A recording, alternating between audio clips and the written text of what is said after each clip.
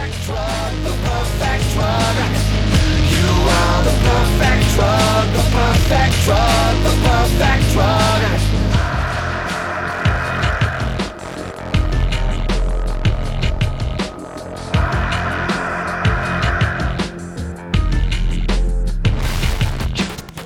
You make me hard when I'm all stuffed inside. I see the truth when I'm all stupid-eyed. The arrow goes straight through my heart. Without you, everything just falls apart. My blood wants to Step right up, it's Nailed.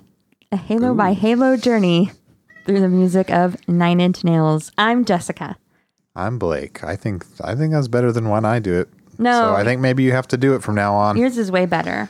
Nah, you got to do it from now on. Aww. Hey, little fucking piggies. It's time for another nail bag. Yep. We That's need why a we're here tonight. Nail bag theme song, I think. You better make one. I was trying out my Trent Reznor stage banter. Mm-hmm. Hey, you fucking piggies, fuck you. Because that's what he's like. He abuses the audience. But we like it. We love it, folks, don't we? Can't wait to experience it this summer. Yeah. So what are we doing? We've been building up letters in our nail bag since, let's see, going back to August. Because that's how long it's been since we did one. I'm going to double check the last time we did one.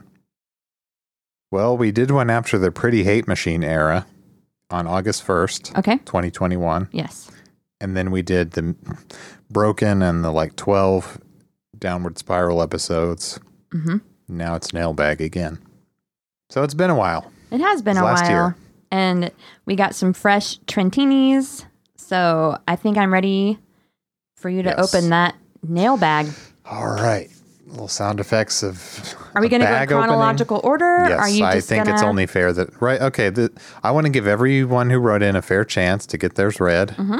And I think we can do it without excluding anyone. And I think it's fair to do it in chronological order received. Does that sound fair? Sounds fair. Also, by the way, I just want to warn everyone, Blake doesn't always forward me these, so some of these questions could come out of left field for me if there are any questions. So I think this one I think I forwarded it to you last summer. okay, So okay, you'll no doubt remember it well. okay. This one is from Ray. Ray. Okay, I actually thought about this question today because I was like, I Oh. wonder if this is going to be included. See, I did. That's the oldest one I got. And it refers back to the first nail bag. So Ray said, I'm currently listening to your first episode of the nail bag. The name made me chuckle quite heartily. This is going to be a lot of self-congratulations for us. Congratulations and praise from other people, but we'll be reading praise for our own podcast, I guess. That's kind of weird, right? I mean, that happens when you read, I guess. letters I'll try from to listeners. be as humble about it as I can. Okay. But people say nice things. Anyway, Ray said, decided to send one in because I am a huge fan of Nine Inch Nails, as you know. It's always a pleasure to meet other diehard fans with a vast knowledge of the band as well. Needless to say, I was beyond pleased that people were finally putting all of our passion into words on such an amazing podcast. thanks. Speaking of, Oscar's input is adorable as well. Oscar, you just got a compliment. And she said, tell him hi. She Oh, said, hi from Ray. Blake, He's right here. I'm petting him. Sorry. hang on, she's about to compliment my humor. Oh, okay. Blake, your dry humor makes me laugh out loud. Imagine being married to this man. I've heard a lot in my life that my humor is dry. I keep Totally. hearing that. Mm-hmm. But I never saw it that way. I think my humor is wet, wet, wet. But that's always what people say. Mm-hmm. And she said, when I have AirPods in, people tend to wonder what's wrong with me. I assume because she's laughing. Jess, you have the perfect voice for doing podcasts. It's soothing. Just putting that out there. Well, that's a nice. Thank you. I noticed she didn't say my voice was soothing and perfect for podcasts, but Jess, your voice is soothing. I think your voice is better than mine. So, I don't know about that. okay. We establish you do the intro better. Okay. She goes on. I've been a fan of Nine Inch Nails since I graduated high school, which has honestly been one of the most difficult moments of my life. Finding Trent through those hard times was a minute to breathe for me, if you will. I'm sure you both can agree when I say Trent offers a sense of comfort with his music. He's been in that funk. He knows what's going on, he gets it. Also, I can't stop drawing him. Mm-hmm. A lot of people on Instagram have that problem. Are always drawing him. He's got the most interesting, unconventionally attractive face to study. Do you think it's unconventionally attractive? Not at all. Just conventional, handsome. Mm-hmm. I see that. Mm-hmm. Bet there's a little bit unconventional. I mean, people always usually point to like his nose. Yeah. But it's the. I like that nose. Look, I like interesting with features. A nose like that.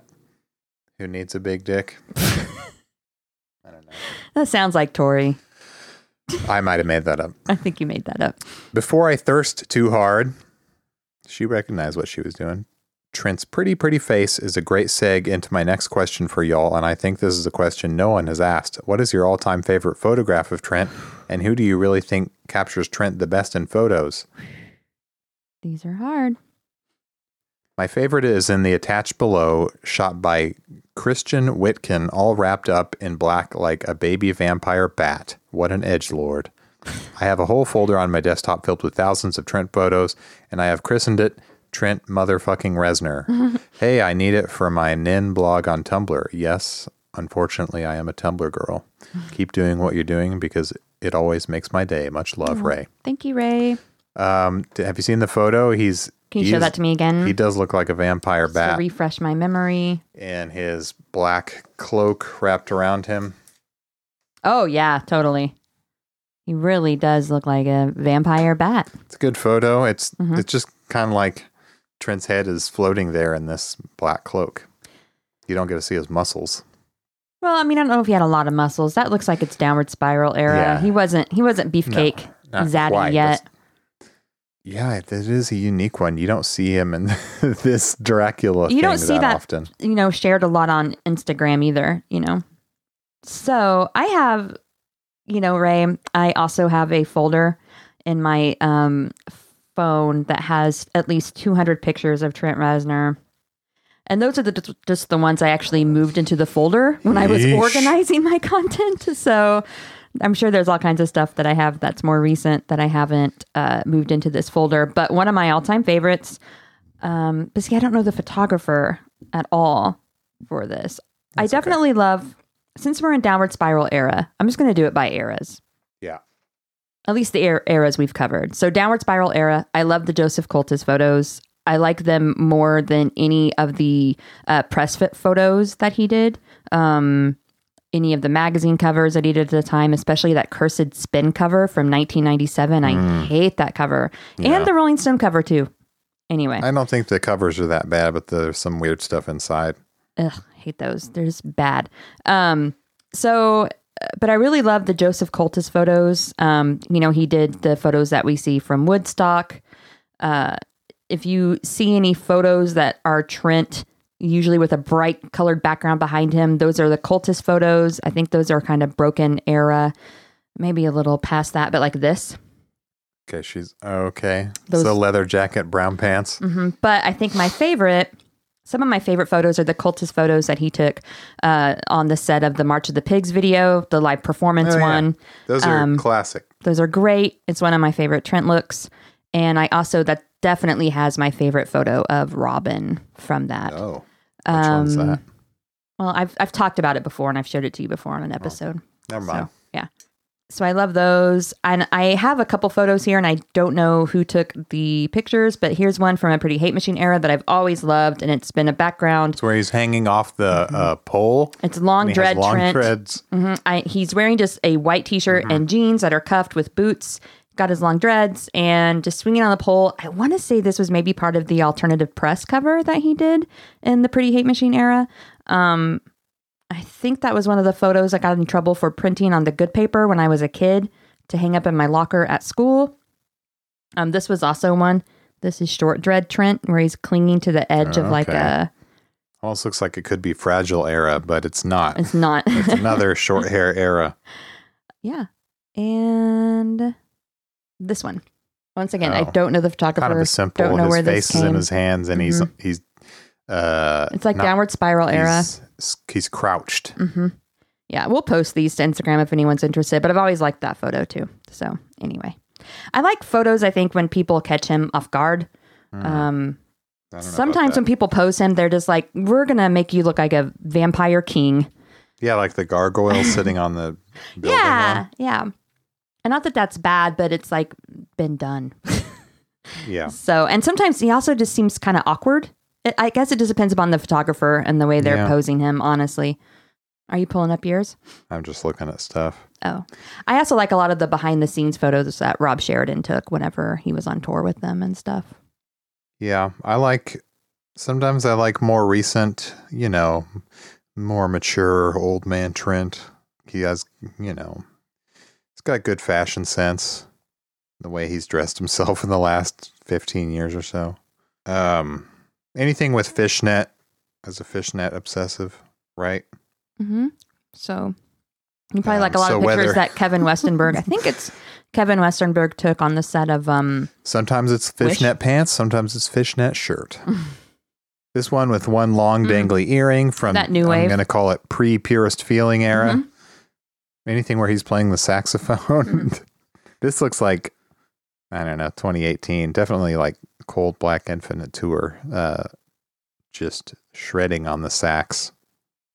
Like the goofy ones online, where he's...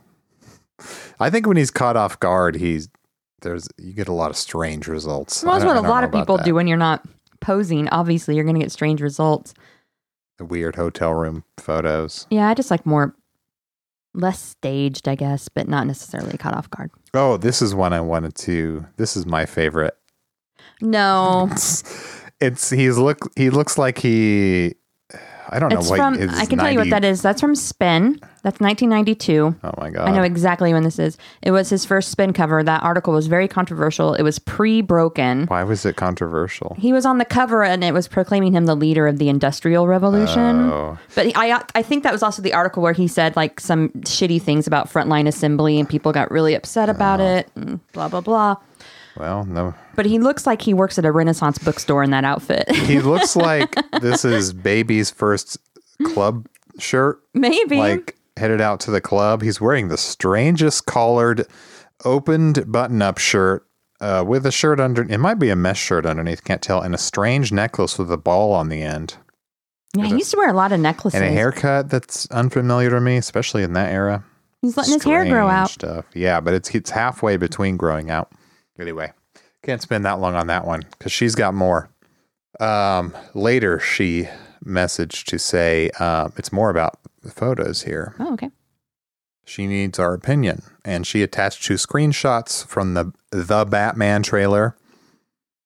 She said, honestly, I wouldn't have thought Robert Pattinson would be the Bat, but here we are, and from the trailer alone, I think he is going to do a spectacular job. But that's not important right now. Right now, I need your opinion on whether or not you think he would make a good Trent in a Trent Reznor 9 Inch Nails biopic. Sure, do it. And then she sent pictures of our Pats with a lot of... Let's see. No, these aren't the black makeup ones, actually. It's just him with hair that almost... It's like the length of with teeth era Trent hair. Let's see. And some sunglasses. I forwarded this one to you. Yeah, but it's like way down there on my... There's that one Oh, okay. and him in a suit. You know what? And then I think, sure, he could do it. Yeah. It's more about acting ability than looks. I And mean, he's got, we saw who they cast in 24-Hour Party People to play Ian Curtis. That guy was... did he not look like him?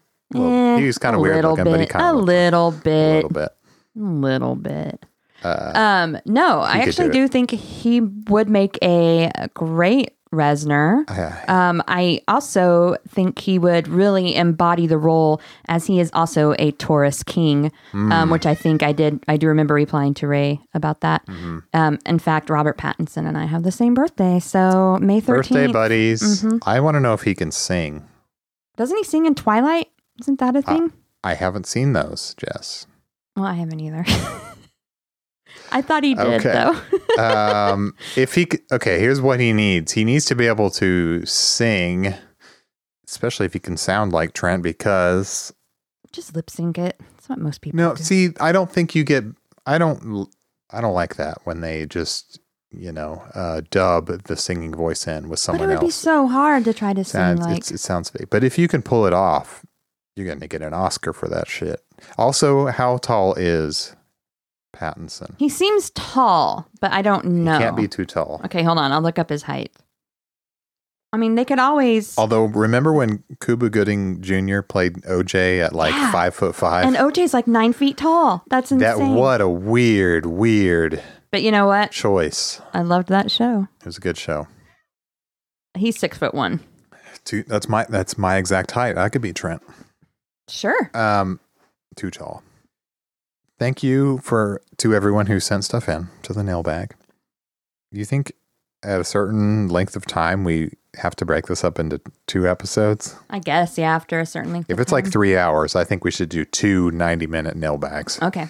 Because there's a lot. All right, go on. Okay. This is going to be a lightning round. This is not going to be a boring episode because we're going to fly through some stuff. Okay. I'll give shout out to Josh W, who sends me a lot of stuff. It's hard to tell which, some of them are long stories. It's hard to tell which are good for reading on the air.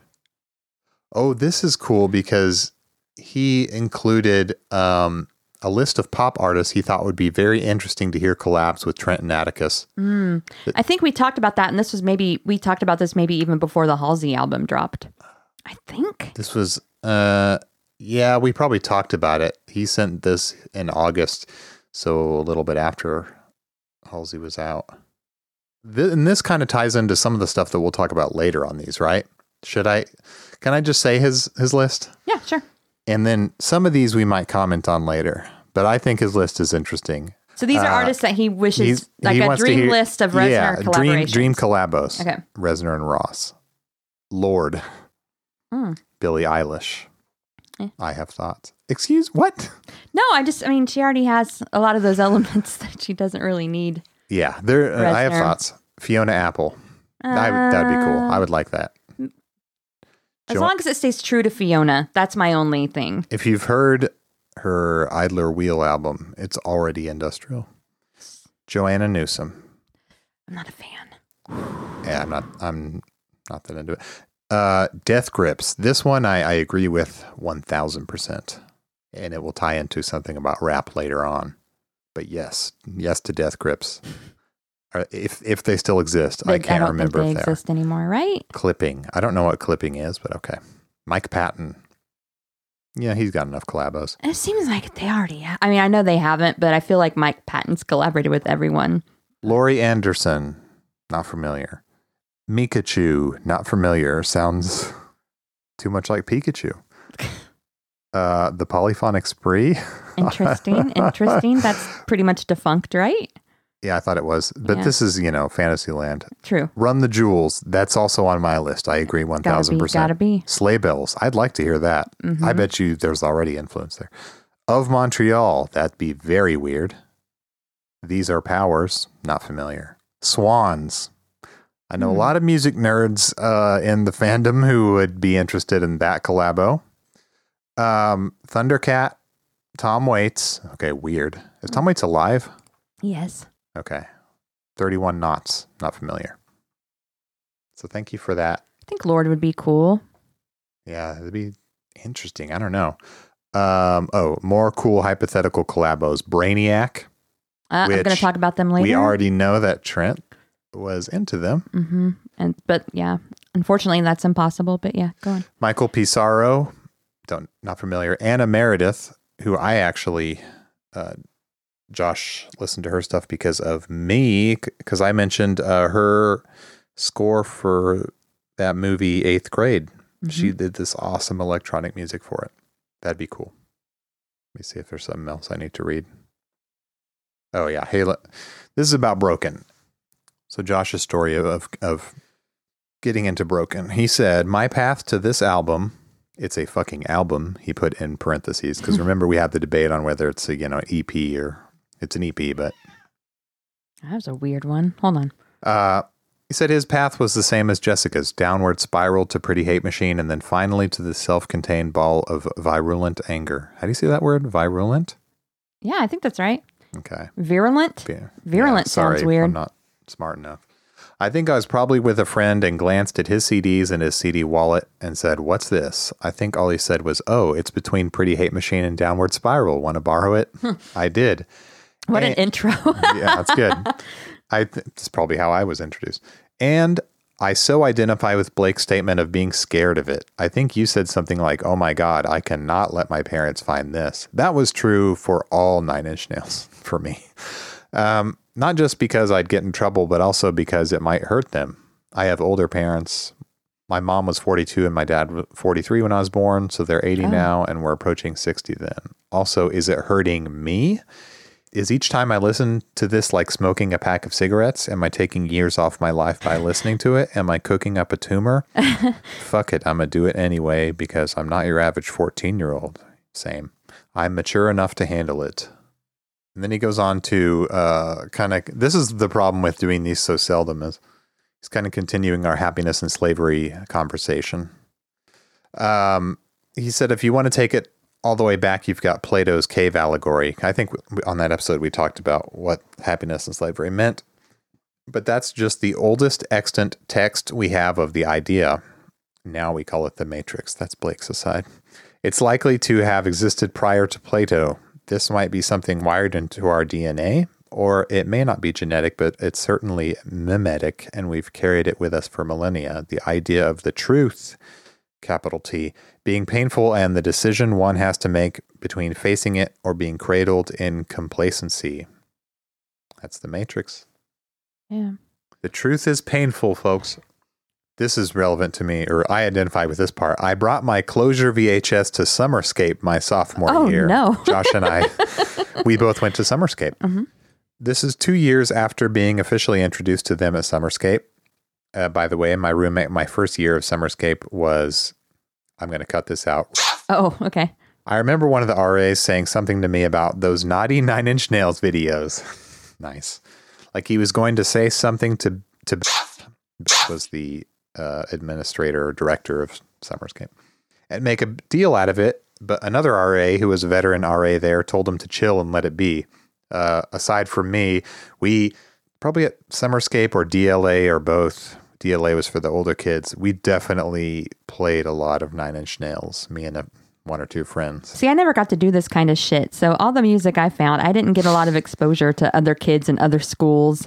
Like I was very isolated in Marshfield. My mom never had money for me to participate in like summer camps or anything. So, yeah. I mean, I just never had that experience of being away from home and having people introduce me to shit. Anyway, that's here's what you missed out on. Okay. I think this was the summer of 2000. Well, I was in college anyway. Yeah, I was being introduced to I was a baby at this point. You are 2.5 years younger than me. Stop it. I brought my boombox and we blasted Starfuckers Inc. in the dorm rooms. Rebels. Yeah, we were awesome. Okay.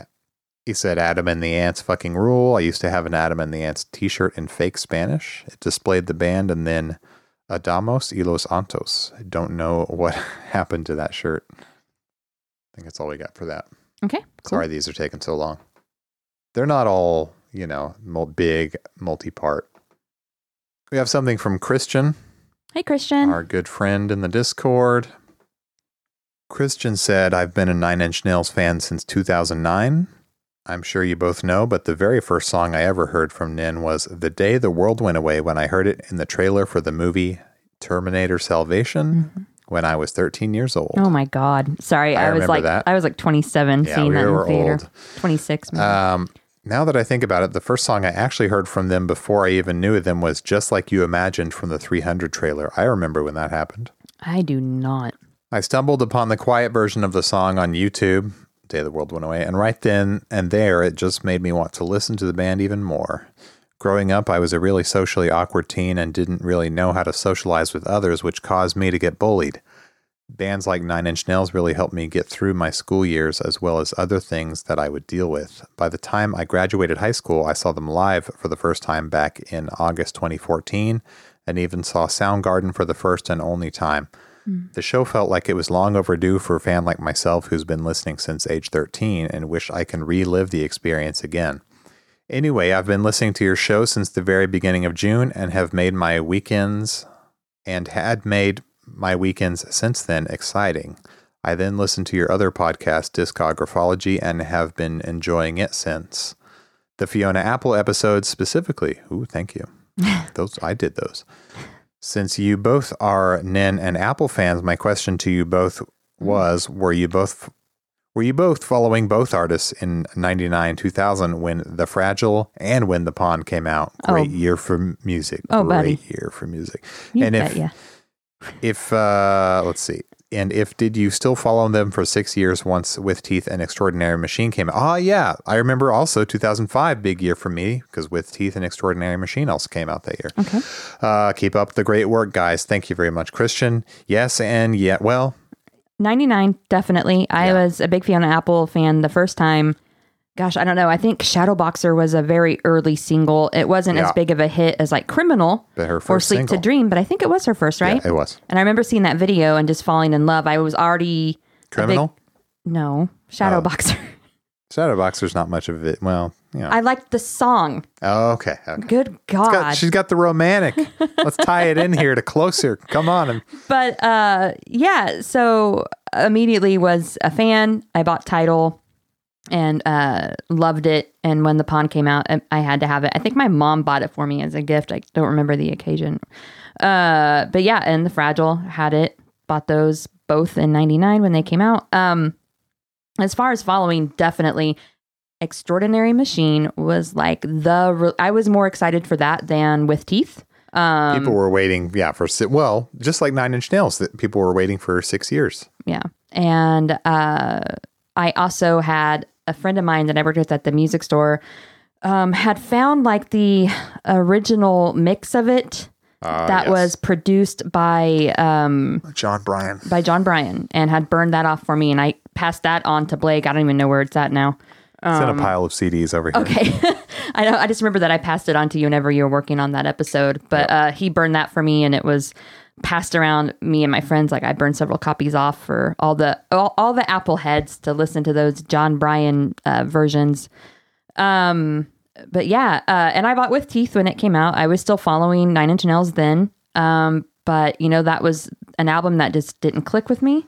And that's kind of when I dropped off the Nindar for a while. Uh-oh. Yeah, that will probably make a lot of people mad who love With Teeth, but Yeah, we've got different timelines here. yeah. But like I said, it just didn't click with me. So doesn't mean it's bad. Well, we'll save that.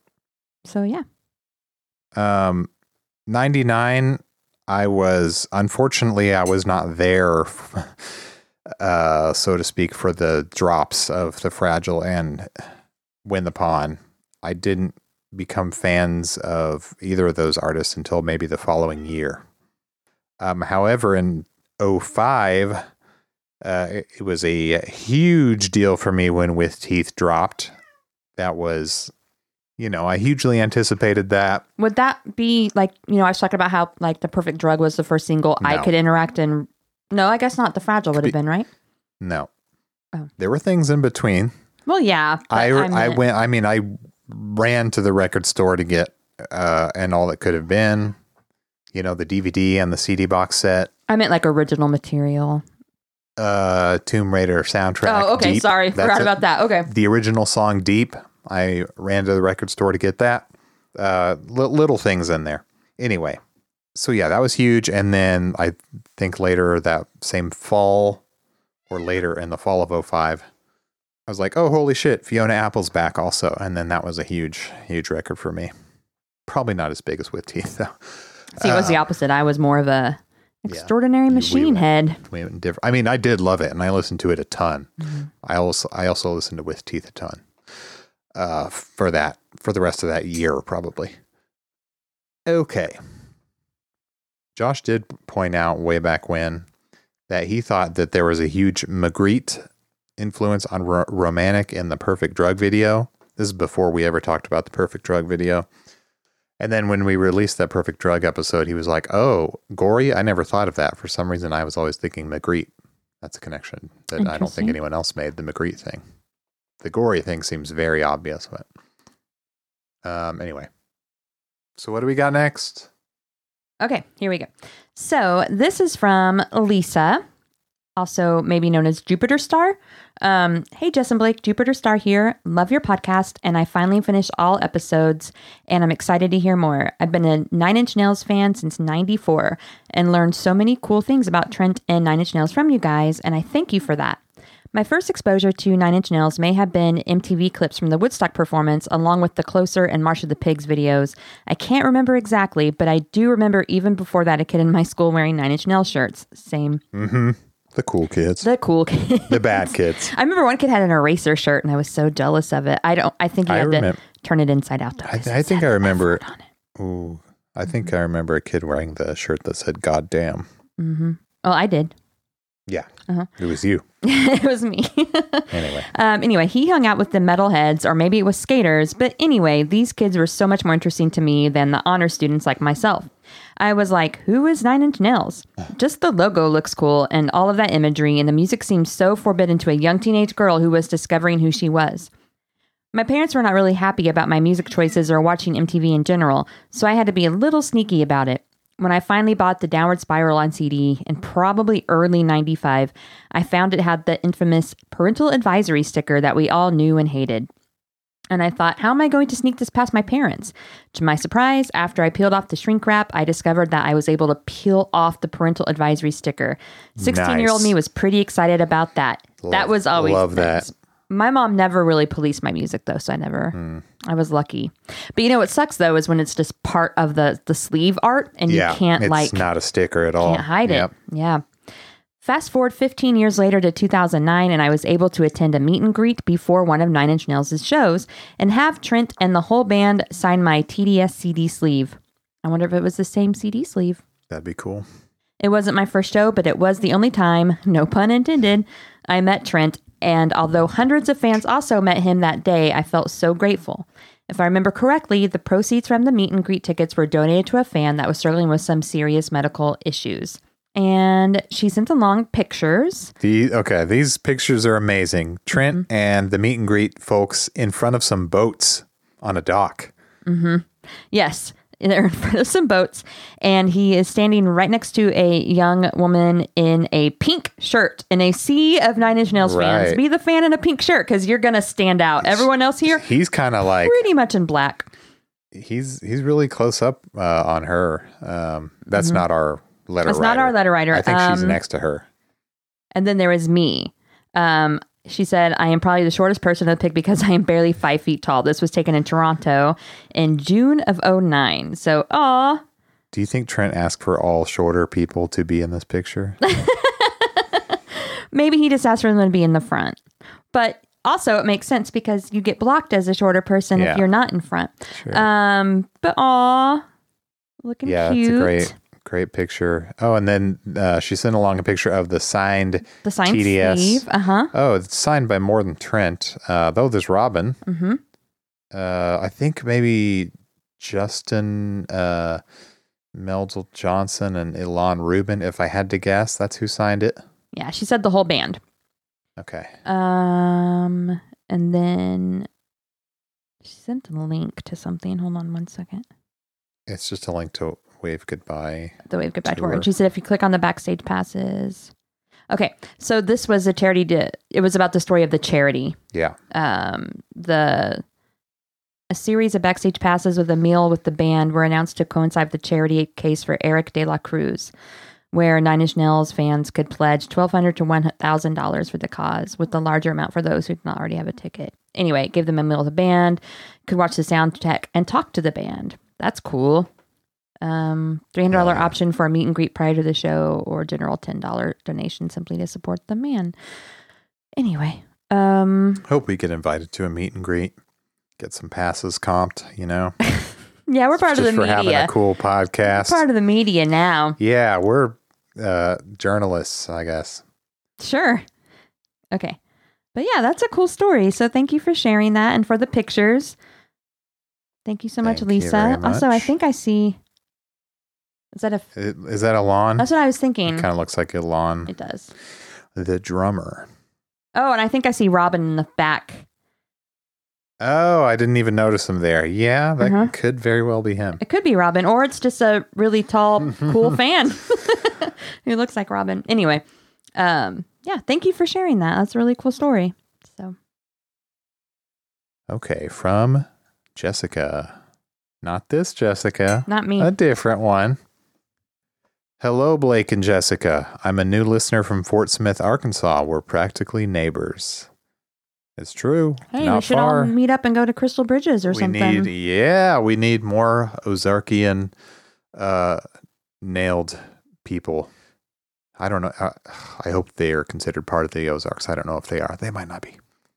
Anyway, your podcast was recommended by the Creepy Crawly Co., who I follow on Instagram. Awesome. We love the Creepy Crawly Co. I started listening Friday and have binged all the episodes on Spotify. I also rated the show 5 stars. Awesome. And you can do that now. If you're on Spotify, rate us 5 stars. I enjoy your podcast because it's a labor of love. Each episode is full of research, history, and personal stories, which I truly enjoy. I love the tone of your voices and Jessica's laugh. There we go. It's a good laugh. I also love hearing your kitty, Oscar, meowing in the background. A lot of people are saying that. Blake hates it. I just want to let everyone know that. Yeah, I hate trying to edit it. Only being a casual Nin listener, your podcast has inspired me to delve deeper into the genius of Trent Reznor. Keep up the great work. I'm looking forward to future episodes, Jess.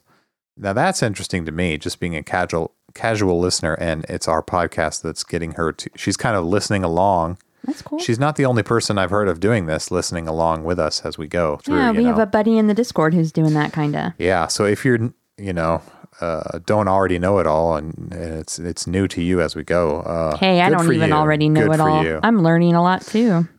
I know it all. Oh, not to brag or anything, but I know it all. All right. And she had a postscript. I was so excited to email you. I'd forgotten to mention I have a question for your nail box. Which Nin song or songs are on your morning playlist? Okay. Okay, that's a good question. Okay, so I like the term nail box. She then said she meant to say nail bag instead of nail box, but I do like nail box. Anyway, so do you have songs for the morning? yeah, sure. So for a while there during the early days of the pandemic, I would, when every day was exactly the same. Wah, wah. That's not the song I would listen to though. No. I would get up, and for some reason, to motivate me for my morning, I would put on Hand That Feeds. Oh, weird. Yeah, I don't know why. It's got From the album you weren't that into. That's right. That's right. I never said I But didn't it's like. kind of a get up and go anthem, sort of, maybe. Kinda. Yeah. It And is a every day I'm challenge. like, It's a today's call to the action. day I will quit my. No, I'm kidding. Can't afford to I'll quit my bite the job, hand that feeds. unfortunately. But I bite at the hand that feeds me. Remember that? So good. anyway, yeah. For some reason, it just has a good morning grind kind of rhythm to Rise it. and grind. That's right. Nin heads. It's good. I'm telling you, put it on your morning playlist to get you going. It'll get you there. I'm a person who hates mornings. Lifelong morning hater here. So I'm not a huge morning playlist person, but the other day I was driving to work in the morning, and sometimes I need, if I'm going somewhere in the morning, I need pump up material, stuff to get me pumped up and woken up. And I blasted Somewhat Damaged. Whoa. Yeah, I think that's a great start to your morning. If you just want to pump some aggression into yourself, right? I mean, it's just like, it starts really subtle and then it's just blasting in your face. Too fucked up to care anymore. If you haven't, try it. Somewhat Damaged in the Morning, or anything that's real, just the most aggressive stuff, like stuff off of Broken. Listen to Gave Up or Wish in the morning. Listen to Last. Just or Last. Be ready Shriek to it out. just be ready to fuck that day. Right in the Wasn't Drake fist fuck the day. Wasn't Drake recently pictured holding like a vintage 9 Inch Nails shirt? It sounds weird saying vintage, but Yeah, it was it's like from Fragile era. And I think it was, it's a shirt that I have, maybe. No. Oh no, it wasn't. because the back of it is really cool. It's lyrics from Somewhat Damaged, isn't it? I think so. Broken, bruised. Maybe it said too fucked up to care anymore. Yeah, it had all those lyrics. Strange picture. Well, And I was like, why the fuck does Drake have that? And I got mad and I threw my phone against. Sorry, I'm not a Drake fan. That's another unexpected Nine Inch Nails influence. Drake. Maybe. So thank you, Jess, for your emails from Fort Smith, Arkansas. I'm going to forward one from Robbie. Okay. Who I believe is a patron. Oh yeah, Robbie's one of our early patrons and supporters. Just not on Discord, I don't think. I really like the subject line that Robbie did. Robbie said, here, I'll start it off for you. Robbie's email is subject line, I've heard of pillow talk, but this is something else. That's from the episode when we yelled into the pillow. Mm-hmm. Okay, so here we go. This is from Robbie. Note, I did not expect to go very rambly with this. It just sort of ended that way. But with that said, I thought I'd share my experience with you guys. The joyful tones of the Downward Spiral. Nothing better to close out the festive season than the haunting, snowy feedback landscape of Hurt.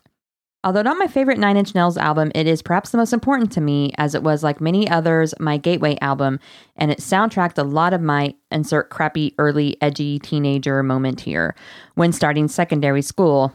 I think our equivalent of middle school, it's 11 to 16-year-olds. Sounds like middle/high school. So yeah.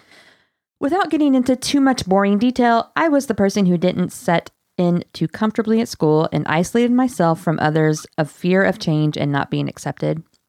I hung around with one group of friends until that fell apart, as school friendships do. Yeah, that's the truth. The person who I was close with fell into a bad crowd who chewed them up and spat them out, causing them to leave the school altogether and rendering me alone and confused and trying to make new friends. Admittedly, I didn't know what to do and stuck out to others like a sore thumb and became a prime target for the dickhead in our year. So I took comfort in music, video games, and movies, as some people do. One video game was Guitar Hero Warriors of Rock, which I got for my birthday, and in an early level discovered a song called Wish, and the rest is history. Okay. I played a lot of Guitar Hero. So did I, but I never had any of the ones with Nine Inch Nails on them. I remember having like a couple of the early games and then maybe like an 80s edition. Actually, I want to say the first time I ever played Rock Band with some friends, we played The Hand That Feeds. Nice. I think I may have sung it, but don't quote me on that. Okay. I got my first Nine Inch Nails CD, which was, drumroll, the Downward Spiral 10th Anniversary Deluxe Edition, which was the first and only time I ever saw it stocked at my local HMV. This was the Super Audio CD version, as I don't think I had that. As I don't think dual disc really took off over here that much unless you were an audiophile. It didn't take off in any country, just an aside. So I got the album, put in disc 1 into my recently gifted hi-fi from my grandmother, and pressed play. I think I was doing homework at the time, so I sort of had it in the background. As soon as Mr. Self-Destruct started, I was hooked, and then Piggy came on, and that broke me a little to hear a situation sort of similar to what I was going through friendship-wise. I had to pause and reflect for a while. And then the becoming happened and my brain melted and I knew I had to dive even deeper into the album, and that led to me becoming an official Nine Inch Nails historian on the blessed hell site that is Tumblr. Shout out to the Nine Inch Nails Tumblr family. Hey, Ray. There you go. As mentioned earlier, although it's not my favorite Nine Inch Nails release, Year Zero, baby. Okay. I do love Year Zero. I really have to thank this album for getting me through it and allowing to vocalize my anxieties and frustrations that I didn't feel comfortable outwardly putting out there at 12, 13 years old, as people do. These thoughts and feelings can be very confusing and stuff to someone who's never really had these feels before, until things eventually got better as I came out of my shell and life found its way. Admittedly, I am lucky to have never had the feelings that are truly brought up in the album, especially towards the end, compared to, for example, The Holy Bible by Manic Street Preachers, which is an album that I highly recommend for those who haven't heard, but agree it does take a few listens to get into. That is something that Adam Steiner also brought up. Yeah. Was The Holy Bible by Manic Street Preachers, and he also uses it a lot in the book. I often hear about it in the top 5 of darkest album lists. Usually it's Closer, In Utero, The Holy Bible, The Downward Spiral, and usually either Pornography or Disintegration, depending on the list. Pornography's darker. Pornography's fucking dark.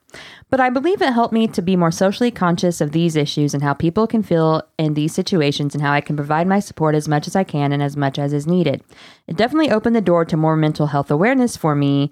We never really had the mental well-being support at my school, and I think it's only came to my local schools in recent years after I left, sadly due to a tragedy that happened in my final school year.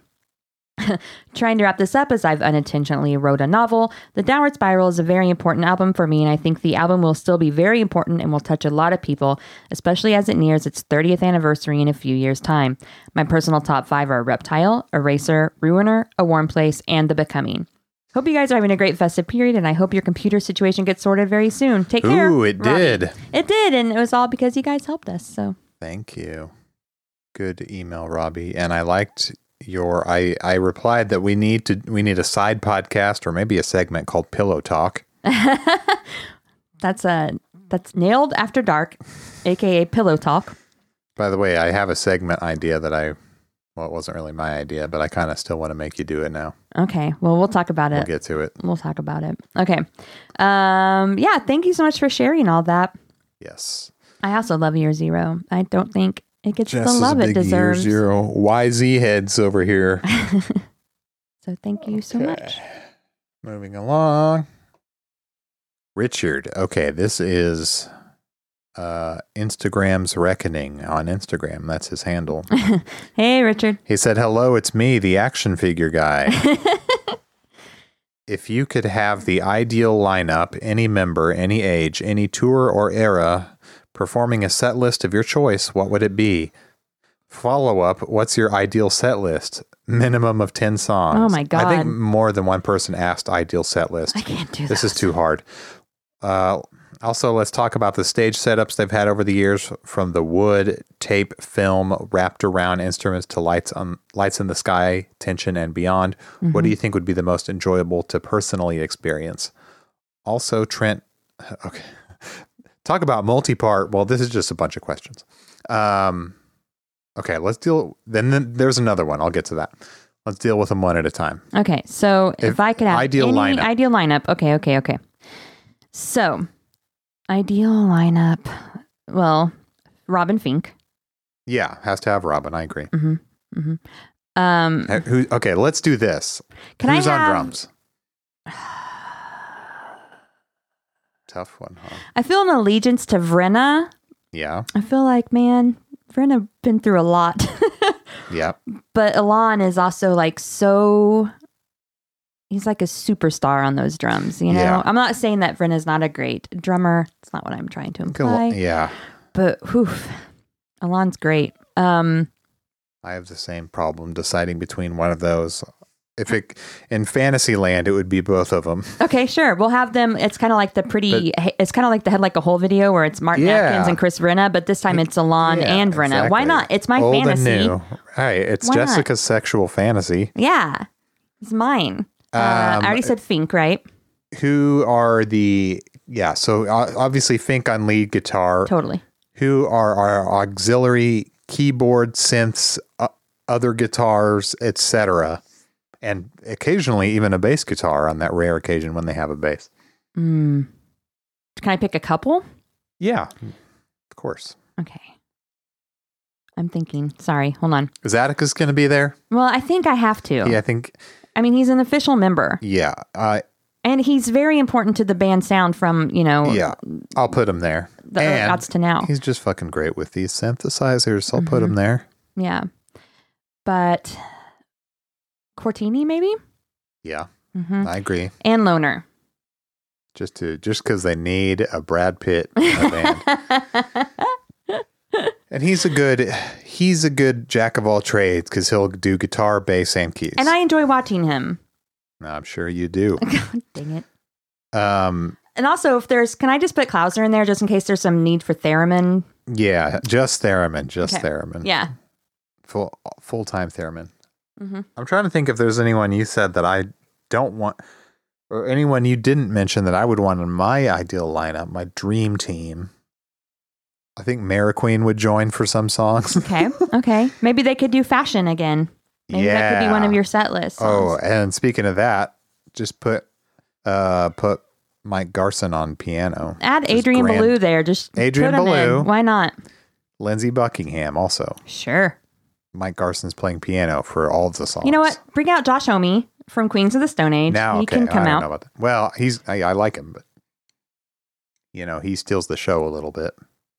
He's a Taurus king. Another one? Another one. Who the fuck am I leaving out?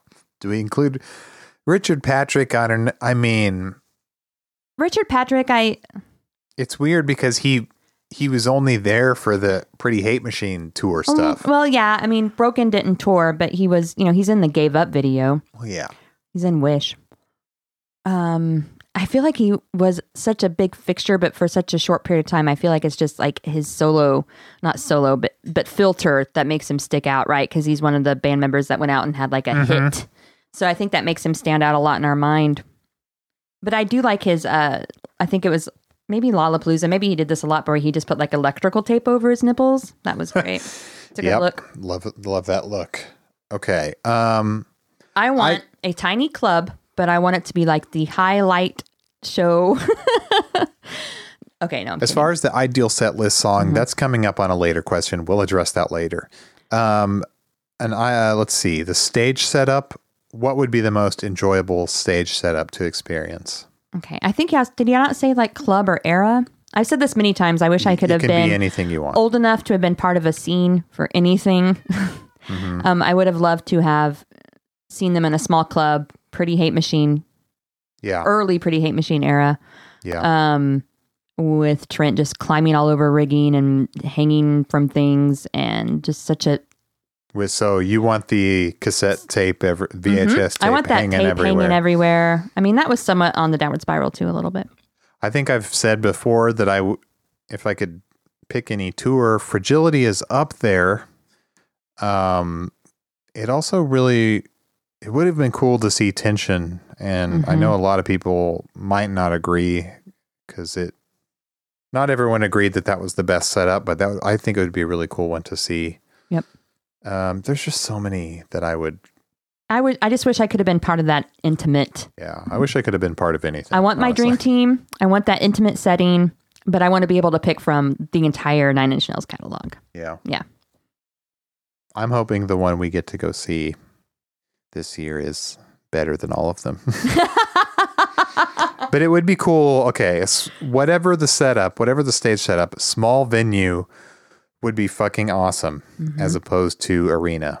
I wish I could do that. The tour that was canceled, they were going to do another leg of the... I know. Yeah. I believe they're playing at the Uptown in Kansas City for 2 nights. That would have been pretty small. Fucking incredible. It's a theater. Yeah. It's not an arena. Yeah. That would have been amazing. So do that again, guys. We want to go. Yeah, go back to theaters. Yep. Richard also asked, this one's kind of funny. Okay.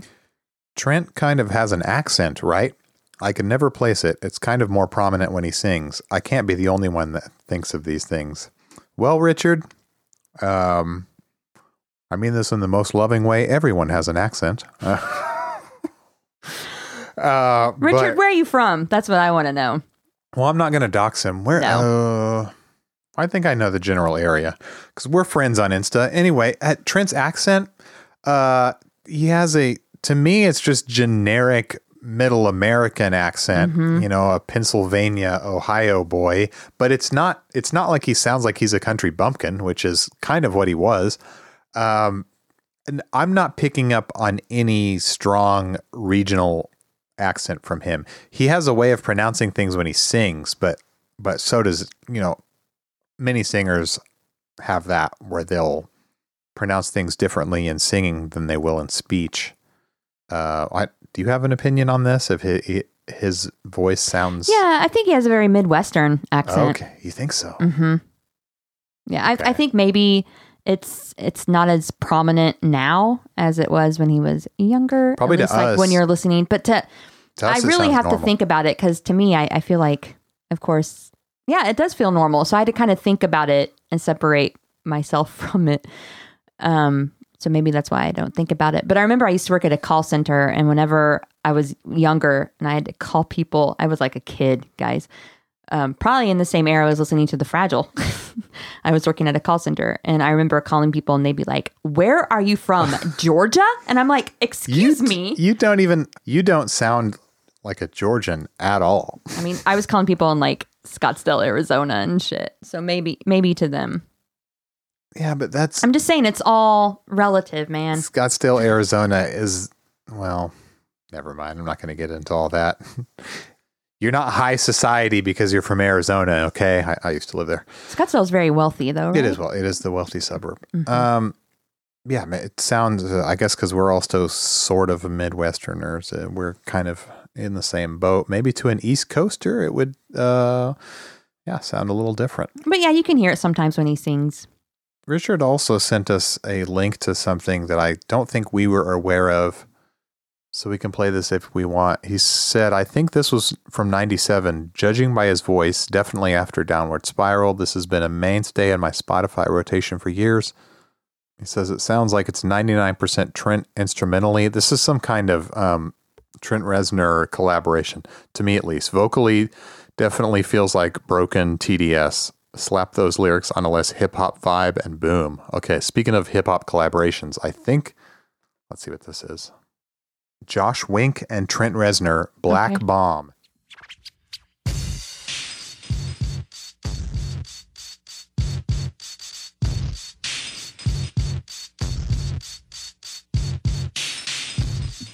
I don't believe I've ever heard this. Released in 98. Oh, so what is it?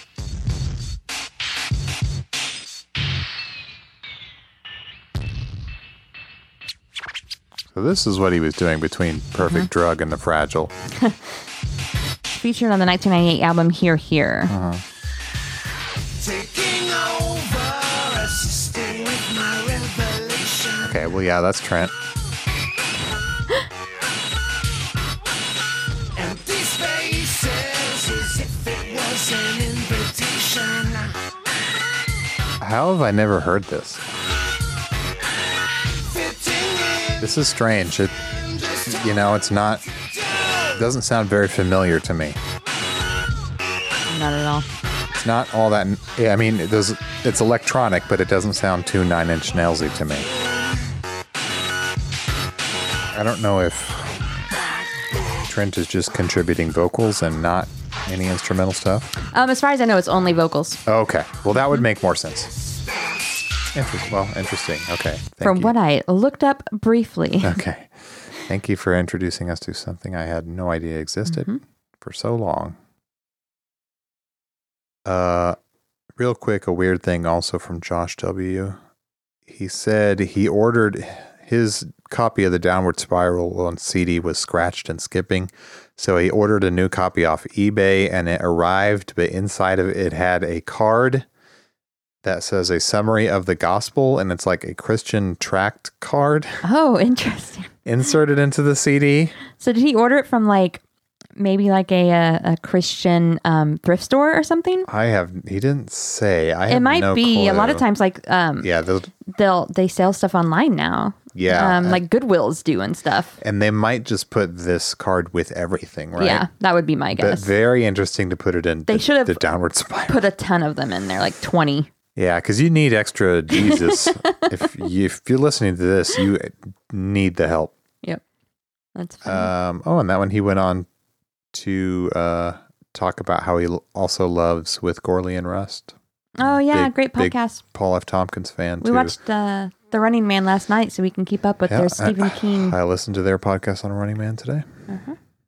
Big fan of PFT and Super Ego. I don't know if you've heard that one. I've listened to some Super Ego, but yeah. And we love PFT. Love PFT. Oh, they've got a new one. Yeah, I was listening to part of it while I was making our Trentinis. Oh, here's a good one. Okay. We're getting to newer ones now. We're doing okay on time, right? Okay, I guess, yeah. So getting to more recent stuff. One from our friend Rooker. Hey, Rooker. Hey, Rooker. Thanks for writing and thanks for being a bro. Also. Thanks for being a bud. A good jabroni. Hey, I'm wearing our matching Jabroni shirt. Club. Jessica's got on the shirt that apparently she and Rooker are twinsies now. We are. We both have these Halo 8 long sleeves we ordered. And he said, So what's the dream set list for Red Rocks, or which we are going to with Rooker and a lot of other people, or any Nin show in general. So that's where the dream set list question comes back. He said, if I don't get to hear That's What I Get or Copy of A, I will riot. That's What I Get and Copy of A. That I think he's brought up several times. That's What I Get, and I didn't know if he was joking. I know that there's a lot of people who are big That's What I Get fans. I don't have the hate for it. I don't have hate for it. It's just not it's on the bottom of my list of Nine Inch Nails songs, unless we're talking about Purest Feeling version, which I think is better. What would happen to Rooker if he doesn't hear That's What I Get or Copy of A? He said he will riot. Okay. I wrote down, if I spent way more time, I could come up with a full set in the order and everything, but I have a rough idea of things. Okay. But it's not a complete list. Do you have one? I mean, this is hard. You're going to hate me. I want to hear Down in It. Oh, yeah. That hasn't been done in a while, has it? I love it. It's just one of my favorites. I don't know why. I can't explain it. I hear that and my tummy does a little flip flop and gets excited every time I hear it. I don't know. It's a weird thing. I have no idea. If he busted it out at the Red Rocks show this year, I would probably, or any show. I'd probably be like those girls you see in like boy band concerts that just start crying. That'd be me. I would just start bawling when Down in It starts. Yeah. Just kidding. I'd probably be pretty excited though. So okay. Into the Void. Always loved that one. Last. So good. Oh yeah. That Last is on my list too. Yeah. Last. Would you want to hear Closer to God? Would that be one? Yeah, I think we've talked about how I could do either. If they're not going to do Closer, then Closer to God. Yeah, I could almost prefer it. Oh, there's so much. I don't know. This is really hard, and it's hard for me to pick just like 10 songs. Well, yeah, and it could be more than 10, obviously. I think they could start with Pinion, but you know what? It's been a while since that one had any kind of revamp, so do an update on it. Do a Pinion remix. Okay. As the intro. Do you have Where Is Everybody on your list? That's after Pinion. Ooh, okay. Pinion into Where Is Everybody? I want to hear songs that have never been played. That's my big thing. Possibly after that, they could do Terrible Lie. I just really love Terrible Lie. Love hearing it in the live set. I want to hear everything. Everything's on my list, and I know people are going to hate us for it, but people will hate it. I love it. I think it's energetic. They've never done it, and they could make a version that sounds a lot more exciting than the record version. I think, kind of like they do with Terrible Lie, or a lot of songs. I want to hear a lot of stuff off the Fragile, and that's never going to happen because I know they don't often play a whole lot from the Fragile anymore. But I think this would be cool to do. La Mer Into the Void. Okay. Which is to say La Mer and Into the Void mashed up. That, yeah. And while we're doing Fragile stuff, let's do No You Don't. I don't know if, Old Man Trent could pull it off, and a lot of people will hate that one too, but I want to hear Maybe Just Once. Interesting. Okay. It's really strange. Probably will never happen. But in a dream set, yes, just so they could say, well, they have done it, but not since 1988 or something. So stuff from Ghosts, they probably should do some Ghosts 5 and 6 this year. Stuff that's never been done live. Okay. Because it's new. They could do some stuff off their score work. It's been done before. Some of their score work. You know what? They could do, there's some more exciting stuff on there. The Reznor and Ross score stuff, like Watchmen. Okay. They could do, like as an instrumental break, I think it's called None with a Motherfucking Gun. And there are many variations on this, but it's an upbeat, really exciting little piece. That would rock live, I think. Do you know what I'm talking about or no? You do? Sure. Okay, you don't. Sorry. No, I do. You're fine. I'm looking at my own list. Okay. And I'm trying to decide. I can't decide on the songs off year 0 that I would want to hear. And here's where things get a little interesting. Okay, here we go. They should do Isn't Everyone, and Health should come and join them. Buddy, I was going to say Isn't Everyone. There we go. And Health joins them. Mm-hmm. And then after they're done with that, more special guests come out on stage, and Halsey walks out there, and they do Shit. some songs from the Halsey album. Nice. Or just one song. That's all I need. Okay. Easier Than Lying. I don't really care what they do. I'm Not a Woman, I'm a God. Any of them. Then Mayor Queen also comes out, and they're all gathered on stage together. Like It just keeps building. Health right? and Halsey Yeah. didn't leave. Yeah. And then they do some How to Destroy Angels stuff. I just want to hear their cover of Fashion because I think it was really great. Yes. And then they should definitely do Fashion, and Mike Garson should be there. Do you have any songs from The Slip or Year 0? I didn't think that far. What would you say? I don't know. Like I said, I was having a hard time picking off of year 0. I really love Capital G because of the Michael Jackson beat. I always have loved that song. We'll get into that some more. I'd love to hear Capital G. It's great. Echoplex, I'd love to. I know it's been done. Well, I'd love to hear Echoplex. I'm a huge Slip Like lover. God So Given, like Survival. See, there's so many that I like on year 0 that I just want to hear them do the entire album from beginning to end. yeah, That's what I want. From the it'd be cool Slip- to. Oh, I'm sorry. I'll say this one last thing. If they're not starting with Pinion, have they started with Hyperpower from year 0? Have they done that? I'm sure they have. Maybe they did But in I don't like know. the 2007. That'd be cool. Anything else from Hesitation Marks? You said A copy of would be cool. mhm. There's a lot of stuff I like. You know what's funny is I'm looking at it and I have almost every song hearted from Hesitation. I really love Various Methods of Escape. Yeah, that's a good one. I love Into. Mhm. Running. That's not one of my favorites. I But know. when we revisit it, I love All Time maybe- Low. Yes, All Time Low. I want to hear that. I want that on the list. Anything from the EPs? Oh yeah, there's plenty I love on there. I mean, even if they just do the hits, Less Than, love it. Ship Mirror, would love to hear it. I want to hear Background World. Background World, would love it. Even all the 10 minutes of noise. at the Yeah, end. that's what I want. Do it. I just want the 10 minutes of noise. The saxophone shit from Bad Witch. Play all of it.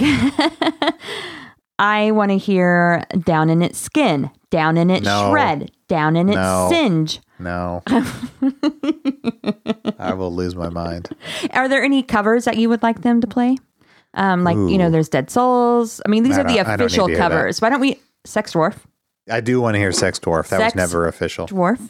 Hey, this is your dream set list. I know. Yeah. Get Down, When I Make hear Love, that, and maybe. I would love to hear a New Order cover. Ooh. I mean, what would they've they done do? Joy Division. Give me some New Order. What's a darker New Order song? I don't see Blue them Monday doing, has been covered a lot, Yeah. so don't do Blue Monday. even though it's great. Yeah. But there's only so much you can do with Blue Monday. They could bring Gary Newman out there, do some Cars again, which was Didn't they fucking cover awesome. Metal? Yeah, I believe they did. Let's see if I could pick a New Order song. Gosh, I don't know. I don't know, Ceremony or some shit. Maybe, well, that was also kind of a Joy Division holdover, I think. You're just trying to shoehorn New Order in there. I am. I try to shoehorn New It's not Order really, into everything. their music doesn't really necessarily sound right for. I'll think of something, you guys. I'll come back to that one. What's your closing track? Right Where It Belongs. Oh, if I could choose between that or Hurt, I would have to say Hurt. I mean, I listened to Right Where It Belongs a lot when I was in my pandemic journey with 9 Inch Nails. So that's one track that resonates with me off of With Teeth. So okay. Yeah, it's a very, very different one on With Teeth. It's not rockin', This one is from our friend Discogivore. Aloha. How daunting is it to be making the plunge into the darkest and deepest heart of Nin, that is the fragile? Terrifying. Yeah, that era runs around 50 tracks. Oh, thanks for the reminders on how much material we're taking on. 50 tracks, clocking in at 3.5 plus hours. I have faith in y'all, but I envy not your job. Wait, that's not true. It seems that envy is my sin. Kevin Spacey voice. Good luck, you poor fuckers. We'll see you on the other side. Oof. Attached is the Fragile Tour booklet PDF, just in case you misplaced your digital copy of it. Thank you. I did misplace mine. I wonder, was he at the Fragile Tour? I don't know. That's pretty cool, though. But it's digital. Oh, yeah, I sent you this. Yeah, you did.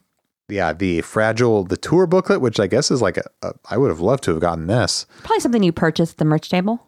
Oh, okay. I didn't know if they handed it out like playbills. That would be awesome. Lots of really cool imagery and writing inside here. Oh, 44 pages. Yeah, I don't think that's free. I would, no. I'd love to have one of these. Damn, I wonder what they go for now. Very cool. Thank you. Thank you, Discogavore. I look forward to it. I'm also scared. We're terrified.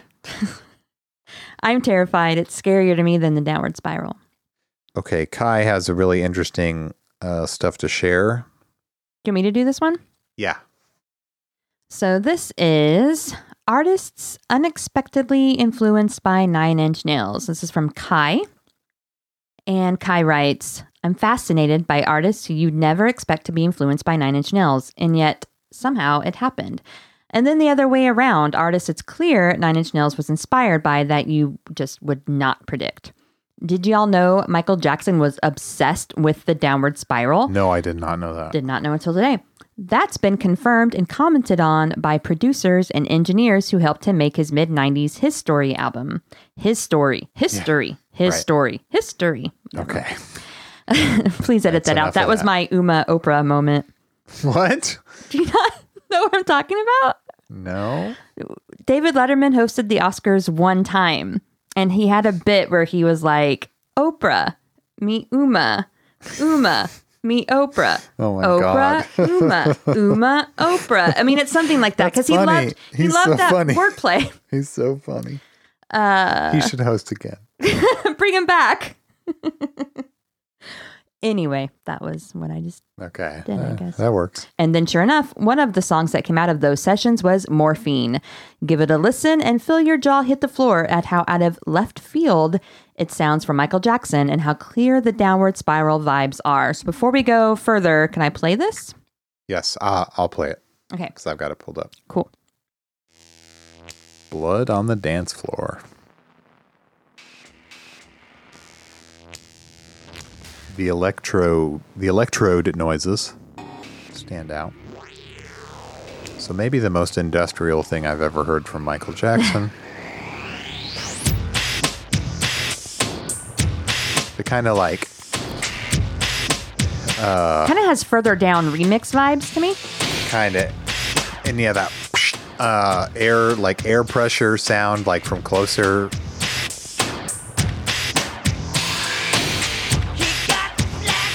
Like violet fluid vibes.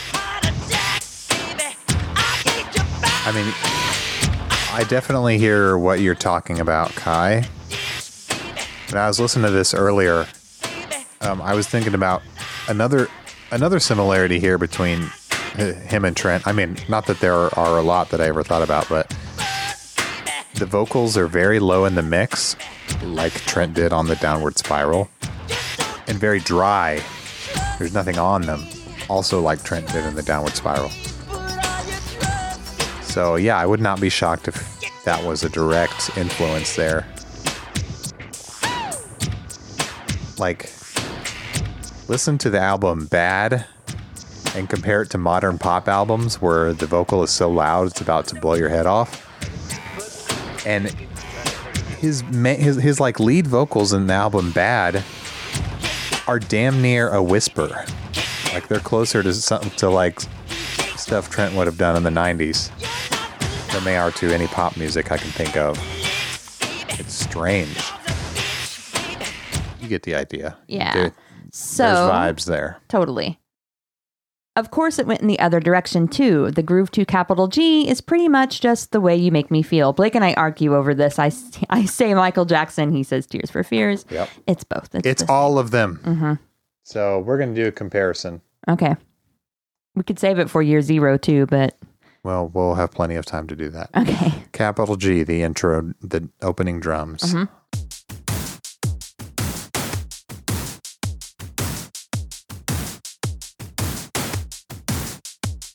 So that's capital G.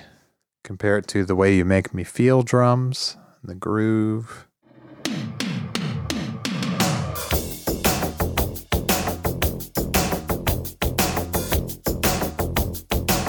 Same groove there, same shuffle, same tempo, roughly.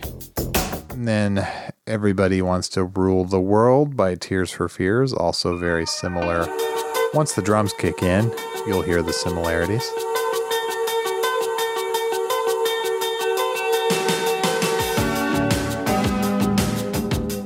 I'd argue that kick and snare is even more capital G-ish, but that's just me. But yeah, you get the point. More in Kai's email. Another WTF artist influenced by Nine Inch Nails is Def Leppard. What?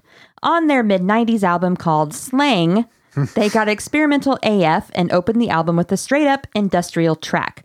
When the heavy vocal distortion kicks in on the chorus, you know who they were inspired by. Now this I have not. I'm going in cold on this one. I listened to this. Have not too. heard. The song is called Truth? Question mark.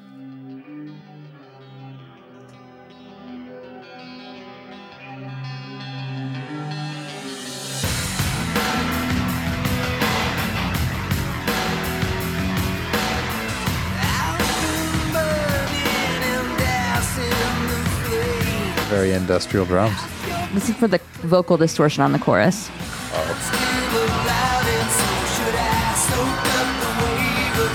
Yeah, a lot of synth in there.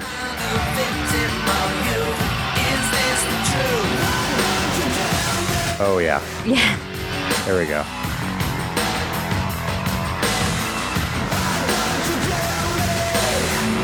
Yeah, very familiar distortion.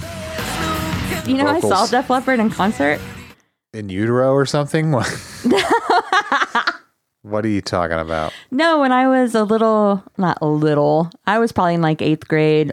I think it was the summer between 8th and 9th grade. And my friend Erica, who shared a love of Nine Inch Nails with me, had moved to Springfield. Her mom had remarried, and the husband she remarried was not a DJ. He was, he worked for a local classic rock radio station. Anyway, he got free tickets to Def Leppard, and Erica called me and was like, please come. So I went with Erica to go see Def Leppard, but they had the strangest opening artist. It was in an outdoor Lamping Theater? Where is that? What is it? Lamping Theater? Lamping. Lampy? Lampy? Lampy. It's I said town. Lampy first, and then I was like, wait, is that right? It's a town. Lamping? Lampy. Anyway, sorry, citizens of Lampy. The only time I've been to your fair town was when Def Leppard performed with Tripping Daisy as their opening. I was more excited to see Tripping Daisy, but Yeah, they have some weird festivals and acts come through there. I got really into Pour Some Sugar on Me, because who wouldn't? That song bangs. Anywho, those are my favorite examples. Love to hear if you've got some yourselves. WTF artists who are inspired by Nine Inch Nails, or artists you'd never expect Nine Inch Nails to be inspired by. Well, I think one we'll discuss more influences in a future email that another listener sent us of some unexpected composers that Trent Reznor was inspired by. Okay. I don't know. I was having a hard time thinking of like WTF artists. Like I had a lot of like very obvious artists, I think.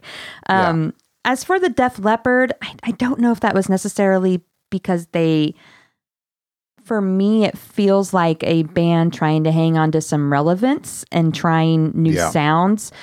And that was what was hot at the time. Motley Crue also did it in the 90s. Yes. A lot of bands were trying who And I feel kind of bad for these artists because the zeitgeist changed so quickly, like where they were ruling the charts to where they were just obsolete overnight, right? Yeah. And so I feel like that's a little bit different. It's interesting, but there were a lot of 80s hair metal, I'm just using quotes here, or, metal artists who were playing with what was popular at the time. And unlike other artists who can play with musical trends like Bowie, who can play with that and kind of make it his own, I don't know that these artists were necessarily successful in doing that. And it's because I think they weren't true to themselves, maybe. Whereas I feel like Bowie always remained Bowie, even though he played with all kinds of different, genres. And the same thing even with Reznor. I just thought of a bunch of maybe like very obvious influences, I guess. Maybe some of these aren't as obvious, but one I thought of immediately, and Blake, I know that you'll agree, and this is probably something that's on your list too, but there's a sister band called Haim. Oh, I totally forgot about this. Yeah. So they have a song on their first album, Days Are Gone, called My Song 5. I talked about this on very Nine Inch Nailsy. Another podcast. I spoke about this and I already forgot. But in particular, there is a guitar solo that is a Trent Reznor solo through and through. Yeah. And some of this, I'm not saying that they were maybe... A lot of times things become part of the culture and you just absorb it and don't know where it necessarily came from, if that makes sense. Yeah. So I'm not saying that they were directly influenced by Nine Inch Nails, but I know they for sure grew up listening to the same alt-rock stuff I did. Like, I know they love Hole, like Celebrity Skin, So it's totally plausible that they also loved Nine Inch Nails. But sometimes things become very ingrained in the culture and you're not sure. It's kind of like I'm sorry to go off on this. I'm not going to go off, but it's similar to the Olivia Rodrigo Paramore dilemma. Do you know what I mean? Where direct influence versus almost subconscious influence. Olivia Rodrigo did not wake up one day and say, you know what? Today I think I will plagiarize But Paramore. She might have said, you know what? I want a song that sounds like Paramore. And they did. Maybe she just grew up listening to that band. Yeah. Yeah. Practically from the womb. And so when she went to write a song, it just kind of came out that way. Yeah. Kind of like when I go to write something, it often comes out sounding like something Trent Reznor wrote because that's just in my DNA now. I didn't intend to do it. Or whenever I write, like when I actually sit down and have free time to write, I end up sounding like whatever author I might have been reading at the time. It just kind of happens. Every author does that. Yeah. Also, I think that's just part of learning how to write anyway. Yes. Okay. So here is My Song 5. A lot of industrial drums. I found it hard. Chains rattling. Reserve. I'll get it right when I The vocals, maybe not necessarily. There's a lot of weird synthetic. Yeah, like whatever that is. A lot of this was made in GarageBand. I do know that. That weird brass thing. It's like a horn synth.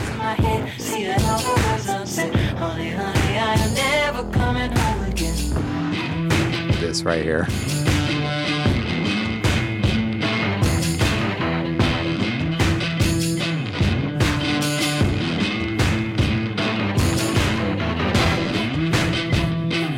I think I compared this to the Echoplex guitar part a little bit.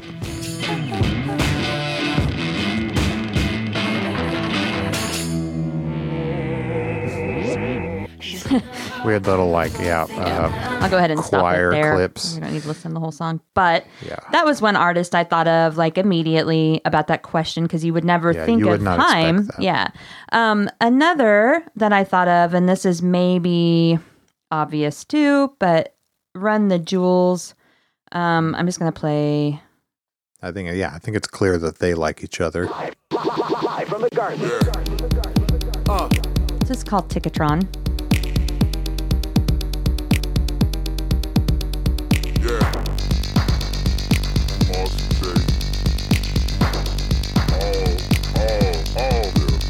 What am I listening for on this one specifically? I don't know. I just get Nin vibes from this. I don't know. A little bit of down-inity vibes. Okay. Maybe. So this might be pretty expected. I was thinking Grimes. Okay. So you love Grimes. Hang on. What? Loved. Okay. How about we say we loved her pre-Elon. The album Art Angels, I think, is kind of a masterpiece. Well, guess what? That's what I'm pulling a lot of stuff Okay. from. Post that. I just don't know on her. Okay. This is Flesh Without Blood.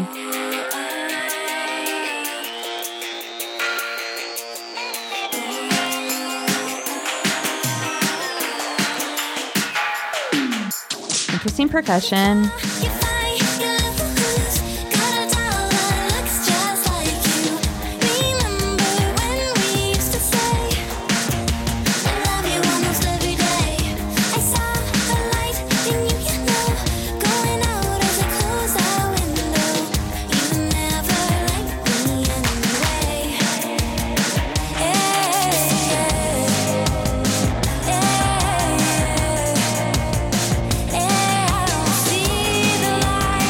Yeah. This one. Yeah, this one especially got more of a dark. This is Kill V Mame. A lot more edge to it.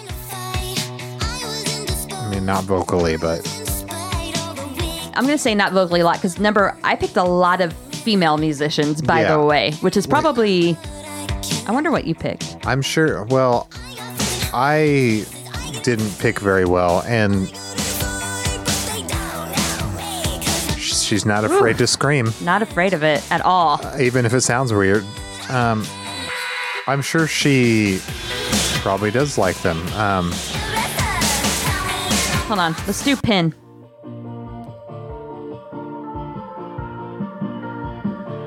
Some of these connections I never would have thought of, to be honest. I think a big one, though, is I'm going to play another song in a second. Pinion. Coincidence? It's like any artist post NIN that combines guitars and electronics. It's hard to not say, you know what, they might have been When they're influenced by big Nine Inch Nails. studio creatures, like we know Grimes is. Yeah. Yep. Like the guitar. Yeah, I hear that.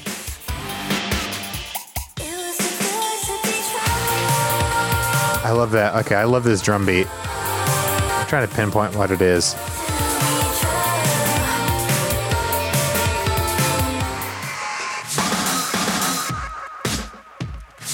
Oh, yeah. This is We Appreciate Power.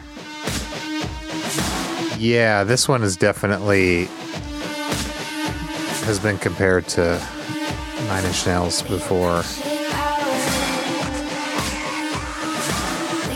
This one's almost closer to a Broken.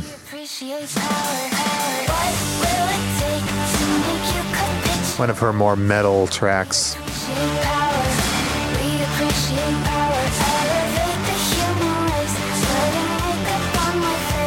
Okay.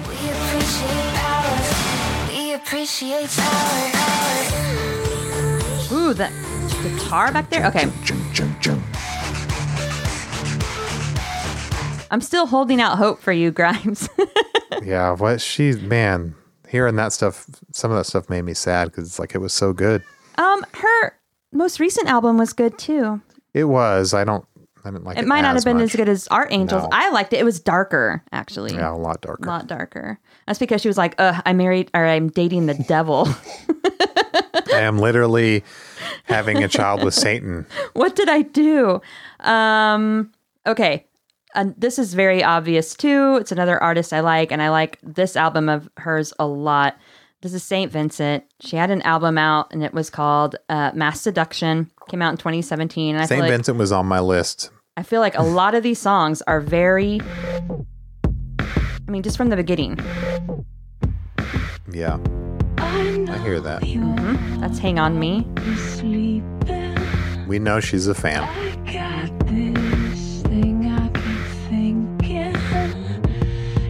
Here's Mass Seduction.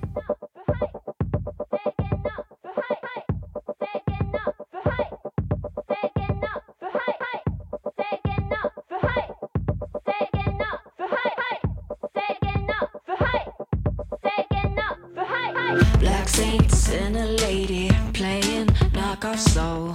A punk rock Yeah. romantic slumped on the kitchen floor. Nuns in stress position. I hear it. Smoking Interesting Marlboros. Lolita glitchy stuff going on back there. is beautiful. My seduction. My seduction. I can't turn off what turns me on. Here's Sugar Boy.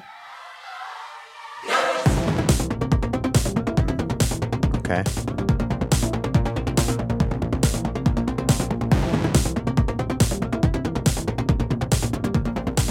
Yes, Trenton Atticus would be proud of this synthesizer sequence drum machine combo for sure. Totally. Closer to like latter day Nine Inch Nails. Yeah, it's more like the definitely more latter day. But also similar to something on Pretty Hate Machine, maybe.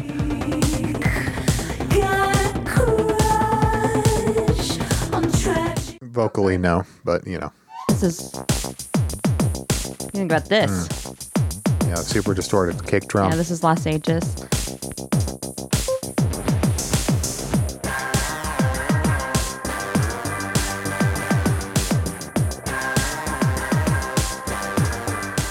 Yeah, just like anyone who includes electronic / industrial elements in their popular music, I feel like Yeah. we can tie back to Nine Inch Nails in And a then way. there were things we kind of talked about how things are just kind of in the zeitgeist, and I've always loved Garbage, and I think a lot of it is because they pulled from so many different genres, and they did a lot of sampling. Like for example, "Stupid Girl" samples "Train in Vain" by the Yeah. Clash, but I always thought they had kind of that industrially. I'm only happy when it rains. It's just kind of dirtiness to them that I always liked a lot. This is As Heaven Is Wide. This is from their first album. I just really, really. Almost like a drum and bass type thing going on here. Oh, yeah. Yeah. Ultra fuzzy bass. And we know line. that, you know, obviously Vig was aware of Nine Inch Nails as Yeah. he was Worked with them worked with them. on the last remix, at least, that didn't get used. Didn't get used. Just a little bit of it did. But even into version 2.0, they had kind of like these like dark, very electronic-y, very playing Yeah. with, but and I mean, God, there's zillions that I could talk about forever. But last one is a group that I listened to a lot because an ex-boyfriend loved this band, and they ended up being. He also loved Garbage. So I listened to a lot of Garbage and this band when we were together. And this is Ladytron, and they toured with Nine Inch Nails, but right. there's a lot of like really sick grooves and stuff that they use. And I just really think they're very like Nine Inch Nails-y, you know? there's something. Yeah, they got to be influenced, surely. Yeah. This is from their album from Witching Hour. This is International Dateline, which is one of my favorites of theirs. But Destroy Everything You Touch is also really good. This is Soft Power. And just listen to that. Yeah, that's a cool bass line, bass synth. Reznor would approve, I think. Broken glass is luxury. This is Burning Up.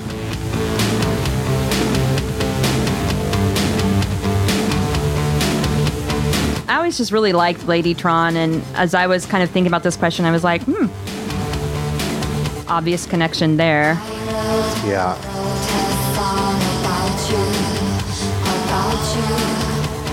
These are I almost. mean, even their earlier stuff. This is kind of disco-y, but Yeah. This is a band that's almost like expected Nin influence. It's Paco.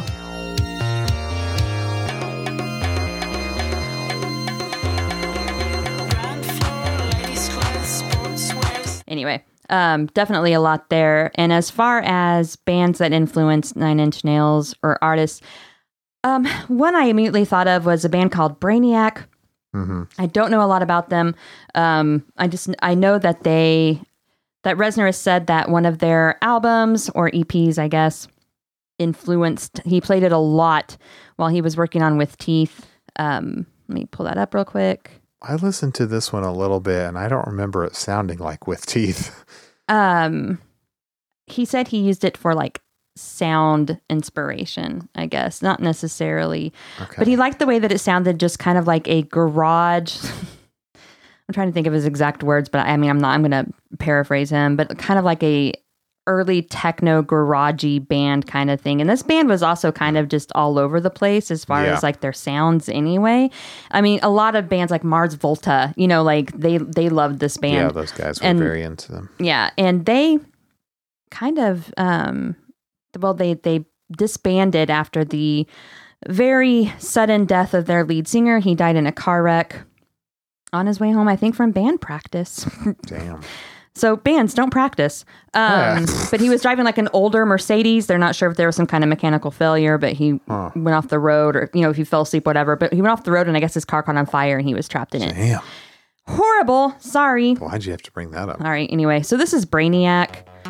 This is the EP that Reznor was talking about. It's called Electroshock for President. So if you've never listened to it and you want to prepare for With Teeth era, here you go. This kind of helped inspire. We wouldn't have With Teeth if it weren't for this weird little EP. This one I really liked a lot. It's called Fashion 500.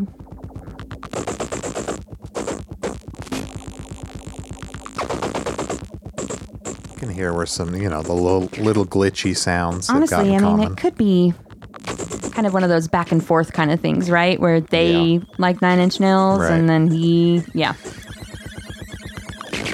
or they just like this kind of glitchy, lo-fi, techno-y stuff. Honestly, I could go on. I think there's going to be a lot of pop artists and things like that we don't even... We'll never know. We'll never know. The full extent of it. But I think we're going to get more of it because Zoomers are discovering the back catalog of the 90s. Oh, are they ever? Yeah, so... Yeah, it's like so many pop artists. It's like Maroon 5, who, like, they were apparently fans, but it's not like you would expect that based on what you hear from them. But then they went and covered Closer, so... My least favorite cover of Closer, maybe. Anyway, Blake, you can take over. I don't have a presentation like you, just because I had trouble with this because, like I've kept saying, just everyone who does rock and electronic stuff and combines it, it feels like it's influenced, and that's like everyone now. Yeah, I don't have anything as any shocking new information like Michael Jackson loved TDS. That was pretty interesting to find out to me personally. But I wrote down like St. Vincent and Phoebe Bridgers, I think, was also a fan. She's a big fan. Mm-hmm. Okay. I don't think you really hear it in her music, but apparently it's there. Travis Scott, we know he's a fan based on his t-shirts, Based right? on his t-shirts. Drake, based on his t-shirt.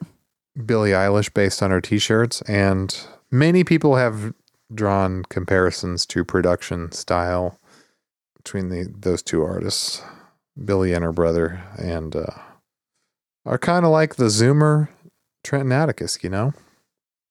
I only have one other one that's I think it's the ultimate unexpected influence. Okay. Or unexpectedly influenced by NIN. Imagine if you were a fan of David Bowie growing up in the 60s and 70s. Mm-hmm. Would you ever in your life expect one day this man would be influenced by Nine Inch Nails. No, of course you would never guess that because that band didn't exist then. But I think it is weird that, yes, of course, Bowie influenced Trent in a big way as he was coming up, but then later Trent influenced Bowie. I mean, that happened with a lot of Reznor's. Sure. Gary Newman.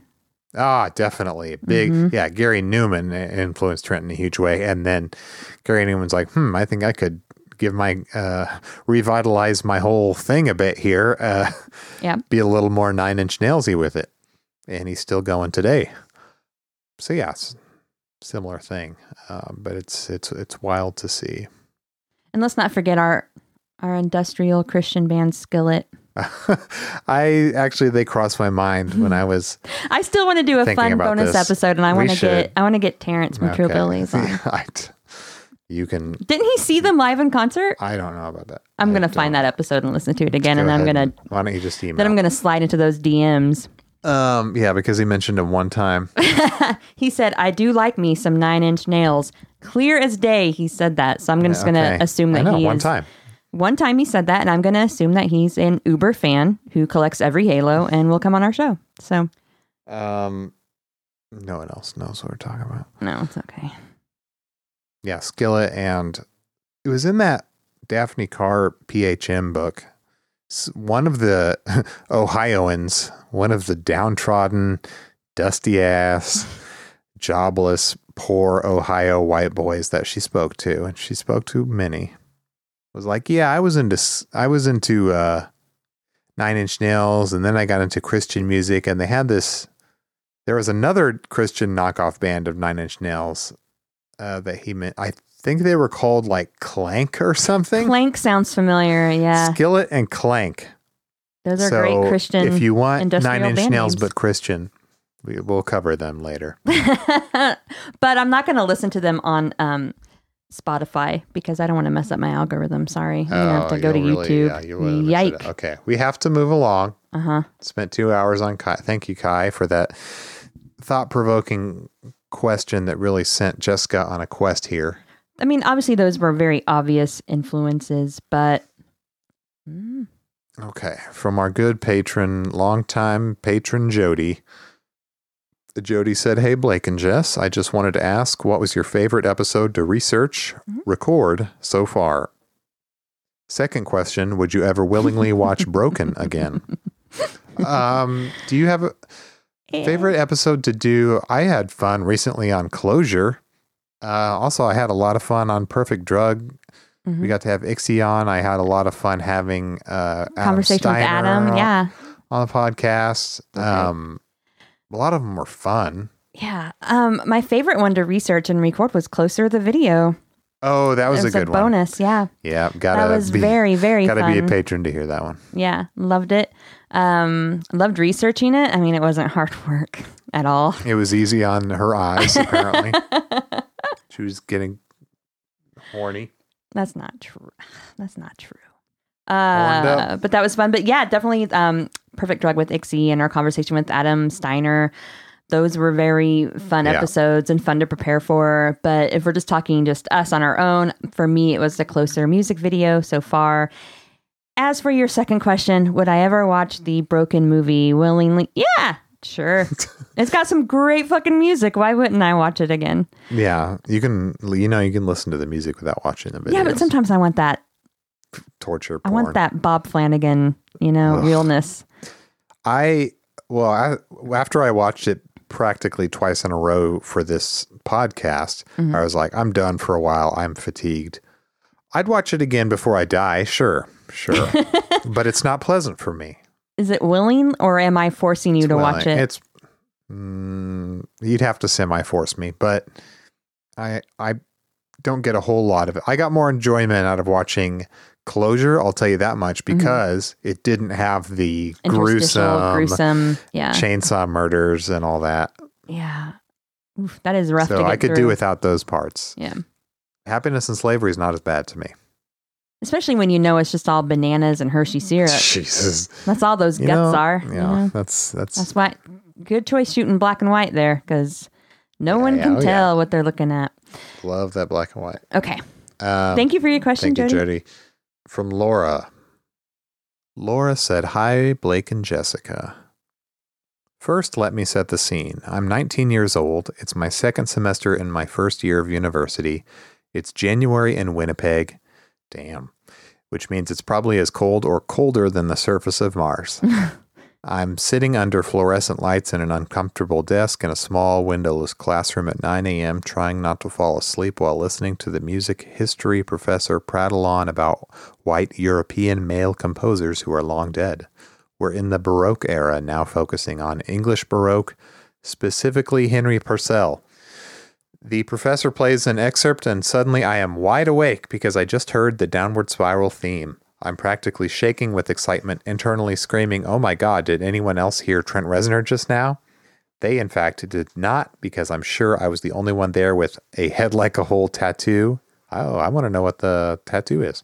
Ergo, the only one with taste. So what the hell am I talking about? The Downward Spiral theme follows what's called a descending tetrachord pattern. Oh, by the way, this is... Laura may very well be our next Ixie coming down the pipe here, because she is pointing out things here that I haven't heard Ixie talk about yet. So I have continually called Ixie the final word on Nine Inch Nails music theory, but that may not be true anymore. We can have a bunch of voices. Right. That's what academia is. I'm just saying there's another voice coming into the conversation. So the Downward Spiral theme follows what's called a descending tetrachord pattern, meaning it descends stepwise, spanning a fourth. It was common in Italian opera as an ostinato or repeated persistent bass pattern. Per the textbook, its falling contour and constant repetition are suited to a lament, conveying a sense of inescapable sorrow. Well, that sounds like TDS to me. The excerpt I heard in class was "When I Am Laid in Earth" from Purcell's Dido and Aeneas. I don't know how. I'm sorry, I don't speak Italian. The bass pattern is practically note for note identical to what we hear in Closer when the Downward Spiral theme is introduced. The phrases end differently, and Purcell has complete chromaticism in the descent. And then she even included a couple bars of sheet music here for us, comparing Purcell to Reznor. And yes, on the page, they are a very similar descending pattern here. Not exact, but very close. And then she included a recording of Joyce DiDonato singing the Purcell piece. I'm going to open it. We're going to hear first a cello do it. And then I think the singer joins.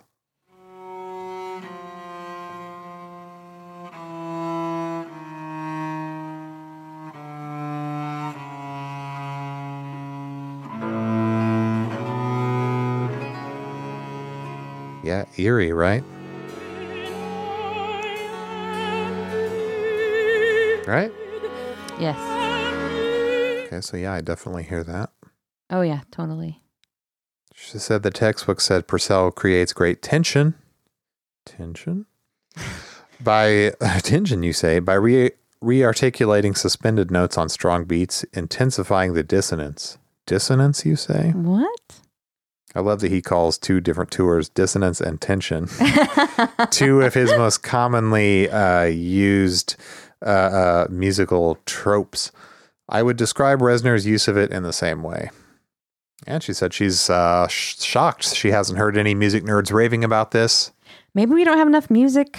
Right. I haven't heard nerds. any, to her credit, I haven't heard anyone bring this up. Even Ixie, who seems to know it all. Maybe it depends upon your area of expertise. So, oh, this is interesting. There's a page for lament bass on Wikipedia, which I didn't know was a thing, but I'm not a music theory nerd. She said you'll find the Purcell on the list of examples, along with 25 or 6 to 4 by Chicago, Brain Stew by Green Day, Okay. which are the same progression, and Bye Bye Bye by NSYNC. Now I'm trying to think of dun dun dun dun dun dun dun. Okay, yeah, it does. Bye Bye Bye does the same. The chord progression goes down in the same way that yes. Brain Stew and 25 or 6 to 4. But there's no mention of NIN. Wiki editors, Wikipedia. And she also points out the lament bass pattern is also in Heresy, as we've talked a little bit about in the Chorus of Heresy. So sorry for the long, nerdy email. I'm just as excited about this now as when I was 19, and I want other people to be excited too. I also wonder whether Reznor made an intellectually conscious decision to write a descending tetrachord pattern because he knew the history, or if he intuitively felt that these notes in this order would come across as a lament. I tend to think it's more of the latter, but we know that he has classical training, and so some of this he'd be aware of, sure. So it's not wildly shocking, or it wouldn't shock me to find that he knew about this concept from, whatever his schooling was. She says, thanks for reading this and for making the podcast. After the Fragile episodes, you might get another email from me salivating over the harmonies. Ooh, I hope I do. Email us all the time. Let's talk about harmony after the Fragile. Fragile's got great stuff to dig into. So thank you, Laura, for really getting into it. Definitely thank you. We don't have that kind of classical training here at Nailed Pod headquarters. I wish I was smart enough to know all the music theory stuff, but I don't. I just like to know about what kind of microphone he used. I don't know. I'm just like, hey, where do I get those pants from the March of the Pigs video? Yeah. Okay. We're getting there. I thought we'd go under 3 hours, but now I don't know. One from Michael. He says several points. One odds and ends point about Big Man with a Gun, everyone's favorite song. Something I've noticed about the song I've never heard anyone else point out. The drums near the end of the song are totally intended to replicate automatic machine gun fire. At least that's my take on it. I agree. Toward the end, you hear the snare once, maybe more than once, go da da da da da da da. It's just, it's a rat-a-tat-tat. It is machine gun-like. I agree totally. Michael goes on, I was trying to listen to a different Nin podcast a year or two ago. Won't name any names. I know Nailed is about to dive into the Fragile era. For many of us, Halo 14 is our favorite era. I count myself among you. The point where I had to stop listening to the other Nin podcast was when one of the hosts referred to the Fragile as a very handsome man with a big piece of spinach stuck in their front teeth. Unforgivable. What? Nailed Pod hasn't even come close to saying anything half as egregious. Okay, I'll stop there for a second. I would not describe the Fragile that way at all. I'm definitely not gonna. I haven't heard this. I've listened to a few episodes of some of the other Nin podcasts. I don't know how far Jess has gone. I don't listen to any of them because I don't want to rip them off. You haven't heard anything? No. I've heard a little bit, a few episodes here and there, but I wasn't when they were, I even started listening. There's a podcast called Bandsplain, and when they got to the Fragile, I stopped because I was like, I can't have this influence on me when I'm going into it. Okay. Yeah. Well, the Fragile, a handsome man with a big piece of spinach stuck in their front teeth. I don't see that as accurate for me, because that implies that there's something glaringly wrong with it that almost ruins it. To me, that's not the case with the Fragile. So I'd have to disagree there. There are some imperfections maybe, but I don't think they ruin the aesthetic of an overall amazing work of art, So no, I wouldn't describe something in a way that's so glib unless I really truly hated it. I hope we don't say anything that pisses you off enough to quit us. I mean, I don't know. If there are Maroon 5 fans, they might hate us. Yeah, but that's okay. It's not a Maroon 5 podcast. That's true. We're not. I'm always afraid we're going to say something that's going to, and I'm sure we have said things that make people bounce, Probably. It happens, but I really wish, I don't know. I wish we could please all the people all the time. Anyway, he goes on. I really enjoyed your recent episode about Closure. Jessica, your reminiscing about repeatedly watching the VHS when you were a kid really hit me in the member berries. I don't know what that is, but that sounds painful. I have similar memories of waiting for my parents to go to bed so I could binge Closure and steal their shitty Coors beers. Wow, this sounds like Jessica. You were a badass. Yeah, Coors. My first time getting drunk was while watching Closure when I was 12 or 13. Wow. Jesus. I was 13 the first time I got drunk. I've told this story before. Have you? Yeah.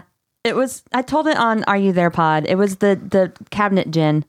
Oh my God. Do you remember whenever my sister had gone to a party and brought back booze, I guess, that she had gotten somehow and hid it in a cabinet. And I found it because I was always cleaning the kitchen and we never had booze in the house. So I was like, oh.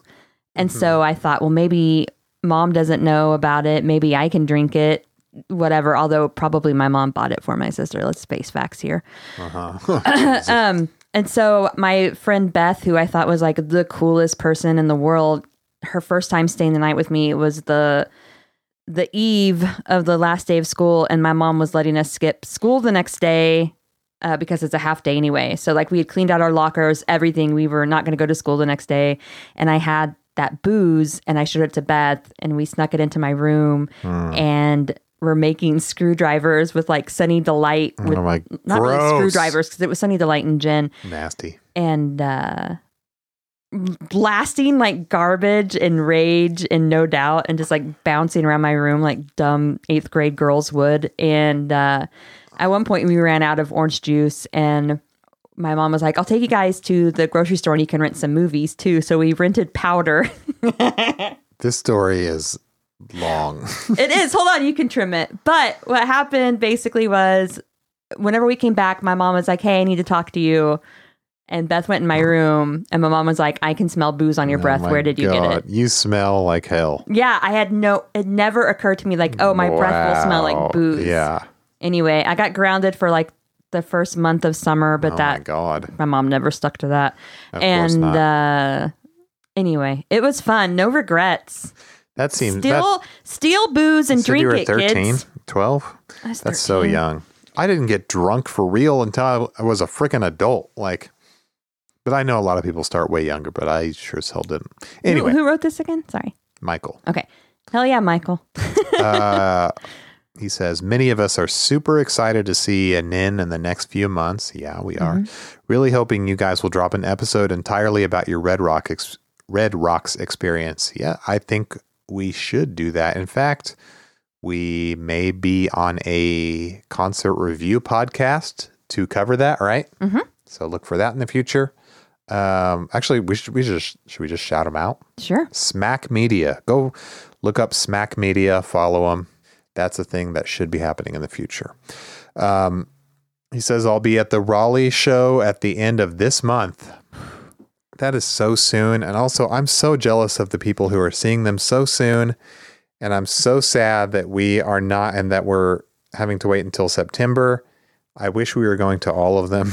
Yeah. But just how it worked out. We can't afford Also, I'm going to try to avoid set list spoilers and things like that online. So we're going to see spoilers. We're not going to be able to help it. It's okay. It's okay.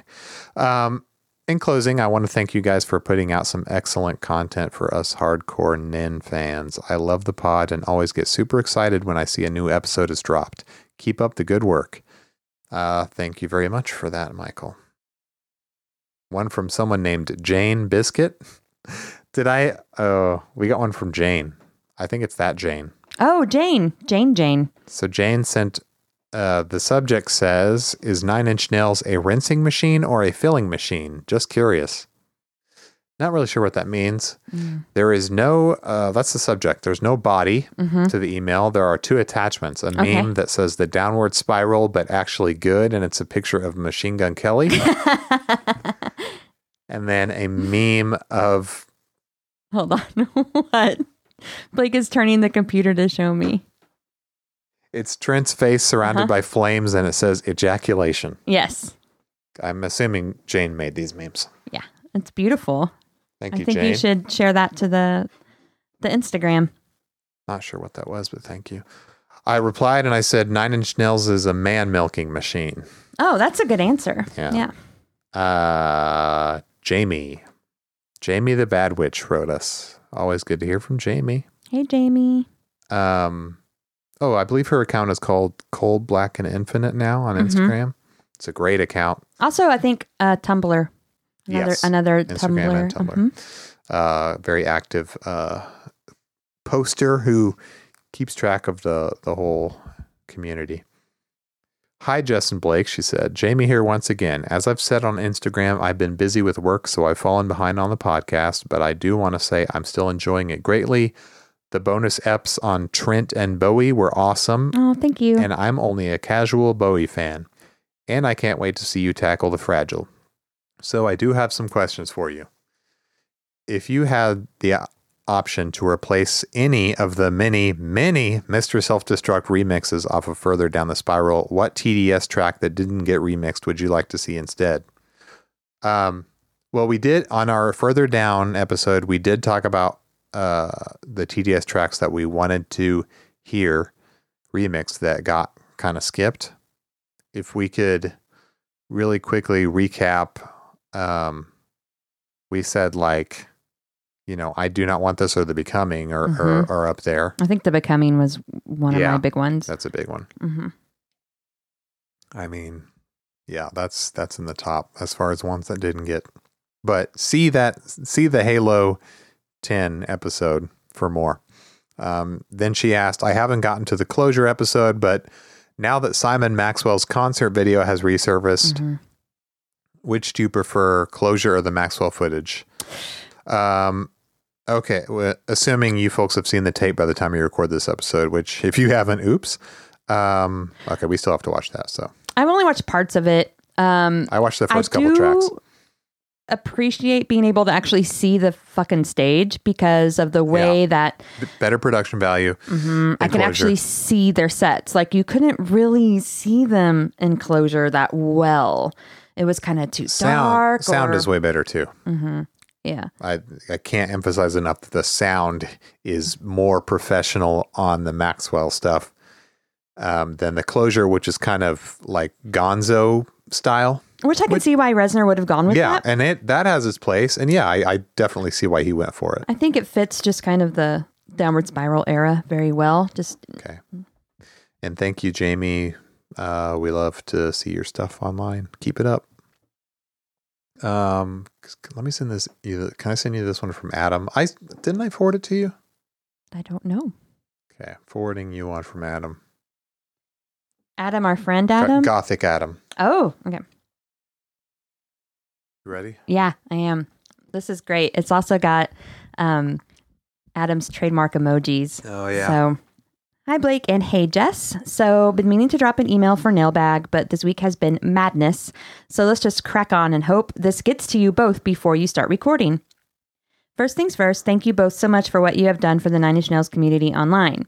If you only listen to podcasts, please don't be afraid of reaching out to these two wonderful people. They have been nothing short of wonderful to me and many others across the globe. And once you've done this, why not go and help them out on Patreon too? Okay, I didn't know. Thank you for the ad. Thank you. We appreciate it. The bonus episodes are excellent, and the Discord server is a fun, safe place to hang out. It is a good hang. I'm glad you think so. We do have fun. Oh, and that's even before I mentioned the uber cool merch you get as well. Ooh. Well, thank you. Hope we have more. We're going to hire Adam as our official ad copywriter. That's right. Okay, some very quick questions for you both. Feel free to use some, none, or all as you see fit. Question 1. What are your own favorite episodes of the podcast so far? Well, Okay. we talked about that a little Yeah. with the previous one from Jody. Yeah. Another one I had fun recording, and one of my favorites was maybe the Purest Feeling episode. Yeah, which is that one of was our early ones. Stands out. exceptionally fun. Way a million years ago, before we even dropped any episodes online. Yeah. The Closer video bonus episode. I did also love doing the Bowie episodes. Yeah. Broken was fun. Oh, Broken was fun. Super long, but fun. Question 2. What are your favorite Trent/Nine Inch Nails lyrics? And if it's not too personal, why? This one's too hard. For other people, for a lot of people, it's probably easy. I've never picked out like favorite lyrics from Trent, which I know is stupid because they're a big deal to so many people. But do you have any? Like, what would you tattoo on your body? If Oh, you could God. tattoo If I any was Trent going lyrics to on tattoo you? something on my body? Yeah. A lyric? Just I theoretically. don't know. Just nothing can have stop me favorites? now or something. Okay. I don't know. Just because that, is used so often. But what's like best lyrics, even if it's not tattooed on you? So, probably from I Do Not Want This. There's a lyric, and there's quite a bit in this song actually that I've always liked a lot and I'm drawn to. But one of them is, I stay inside my bed. I have lived so many lives all in my head. And don't tell me that you care. There really isn't anything now, is there? When I was a teen listening to this, I really connected with that lyric because I would Same. literally just lay in my bed and dream of being anyone other than myself. And sometimes I Same. still do that as a grown-ass adult. Not good. It doesn't mean anything. But I would also, because I have a lot of anxiety issues, I still do. I didn't have a lot of friends. And at the time I wasn't able to make any kind of romantic connections or have that kind of intimacy with people. So a lot of it for me was laying in my bed and pretending or imagining that I had that, and what it would be like. I know that sounds really kind of pathetic and sad, but I did that. Too. And then just kind of at the end when he, I want to know everything. I want to be wanna fuck everywhere. I want to everyone in fuck the everyone in the world. And I want to be, That's what I want Jess to do says. something that matters. All the time. I want to do or be something that matters. Yeah, just that kind of, I think about this all the time. Like if I were to just die suddenly, I mean, there's just so much I fear I'm missing out on. We did something that matters. We made this podcast, baby. I hope it matters a little bit. But yeah, so I just kind of always wanted to connect, but couldn't connect. And I still struggle with my anxiety and depression issues, which kind of keep me from experiencing a lot of things and just that constant need I have to want to know and experience everything. But I'm kind of held back by my own issues. So very relatable to me for that reason. Anything you can think of? Jesus, no. I have nothing that good. I'm terrible at this. As I've talked about before, I'm not a lyric person. God, I don't know. If I would have taken hours to prepare this, I could have sifted through a bunch of lyrics and maybe picked something, but I don't know. Yeah. Something different every day. And I've always loved the lyrics to Something I Can Never Have. I'm not going to go progress beyond the halos we've already covered. Man, I like the Fragile as a whole lyrically, but they have stuff before and after that I like too. I take things holistically and not necessarily pull individual lines out and be like, this is my favorite. Yeah, I guess it's just one of those surprising things when you're like, oh, other people do this and have felt this. Yeah. And because sometimes you do feel like you're the only person who just kind of wastes around in bed, not wanting to get up and just living all those lives that you can't like have. the lyrics to Hurt as well. I think I felt that way as a depressed teenager. Yeah, all the lyrics to that song. It's one of those get out of my head moments whenever I heard that lyric. So And some of the just super duper angry, like broken stuff, like gonna smash myself to pieces. I don't know what else to do. That's relatable even now. Right? Yeah. If you ever want to destroy yourself because you don't know what else to do, like that's the real shit. But anyway. Okay. Let's see. Okay. One more. What are you most proud of in the podcast so far? Ooh. I'm proud of the cool guests that we got to agree to talk to us. Mm-hmm. I'm proud that I don't feel proud about a lot of things in life, but I like that we found an audience of people who are very nice to us and say nice things and seem to enjoy it. I'm actually very proud of just connecting with people out there that I don't know.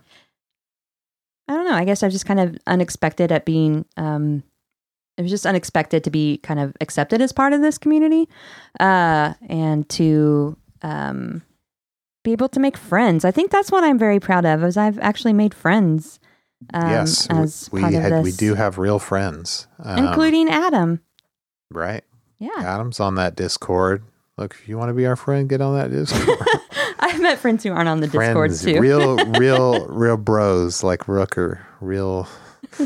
Yeah. There's all our Jacks. We got some Jacks in there that are cool. A lot of folks named Jack. Mm-hmm. You got Hey. Shout out to Hey. An actual friend, not Joey. We love you, Jody. Joey's another true friend. Jody. We love you, Jody. Holly. Liz. There's two. I'm just shouting there's so out many. everyone. I mean, yeah, Jimmy. we could be here all night because there are. Yeah. Now I'm afraid I'm leaving people out. I'm No, like, I know. We don't want to do this. We can't do this. You can't do this. But you're all good. I swear, you're all good. Yes. I just want to say thanks again on a personal level for not only producing a hugely entertaining, informative, enjoyable podcast, but for being two of the coolest Whoa. human beings on the planet. Whoa, we are not. Whoa. Come on now. That's very nice of you, but I don't think we are.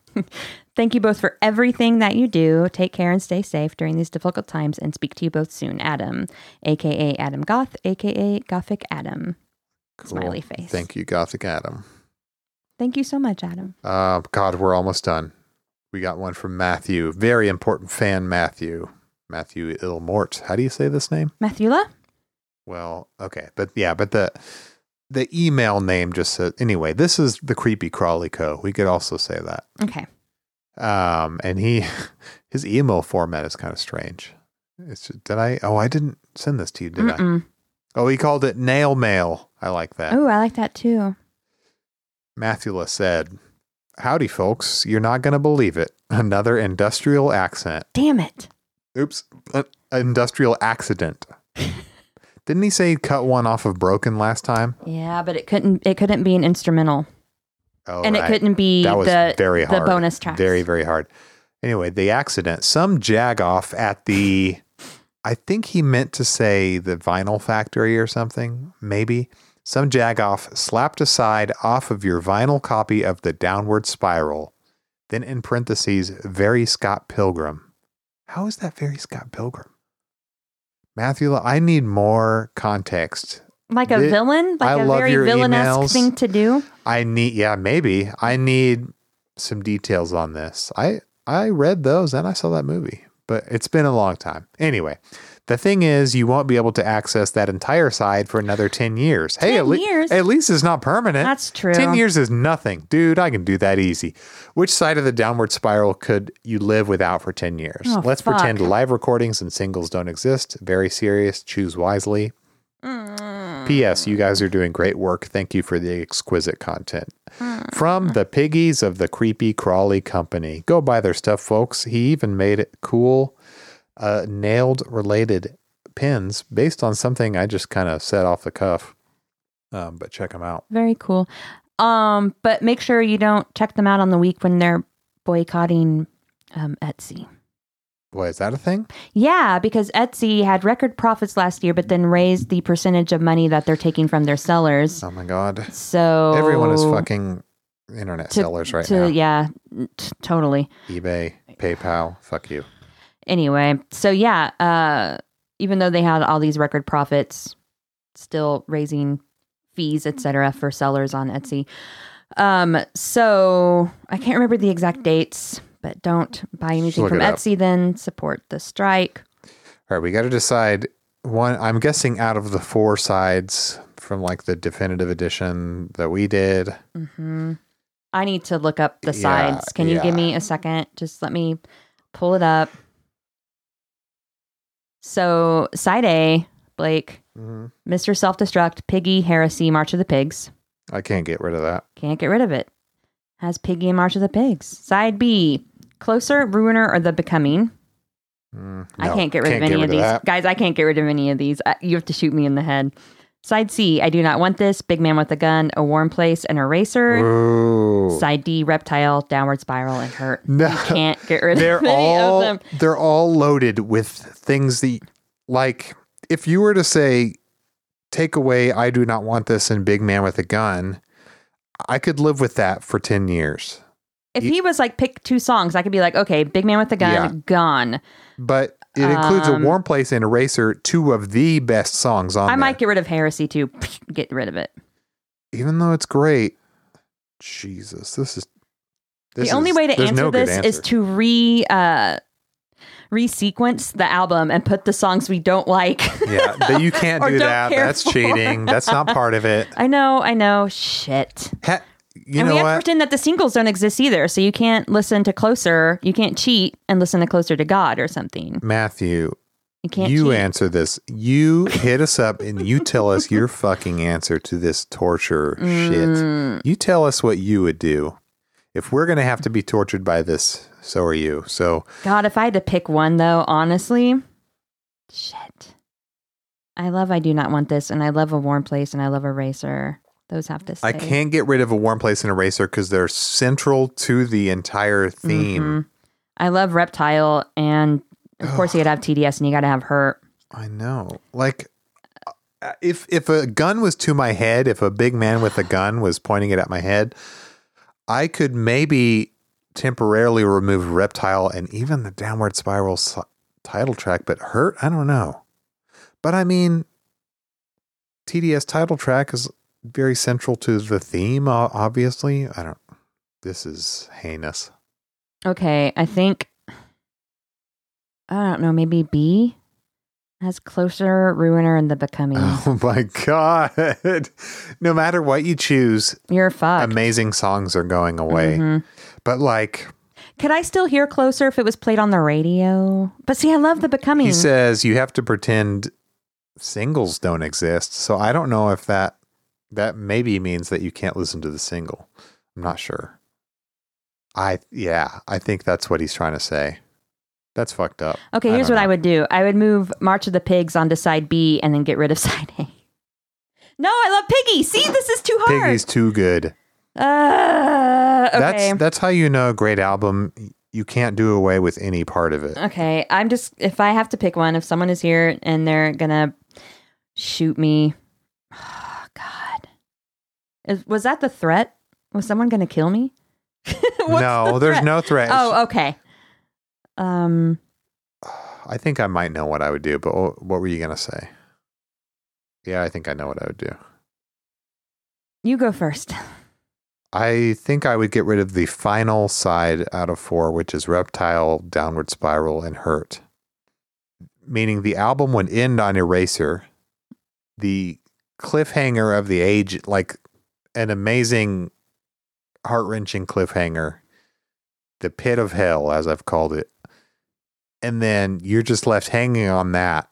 A great track. Then 10 years later, when that side comes back, you can hear the conclusion. Okay. I'm okay with that. Okay. I'm not happy about it, but I would do it. Either that or you could just start it Closer, but then you wouldn't have March of the Pigs or Piggy. I'm not getting rid of side 1. Forget that. As much as I love Reptile and Her, I probably would agree with you actually on that one. Okay, I think that's the right answer. Mm-hmm.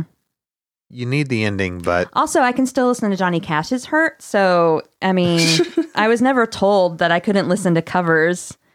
And I could also listen to Ixie's interpretations. Mm-hmm.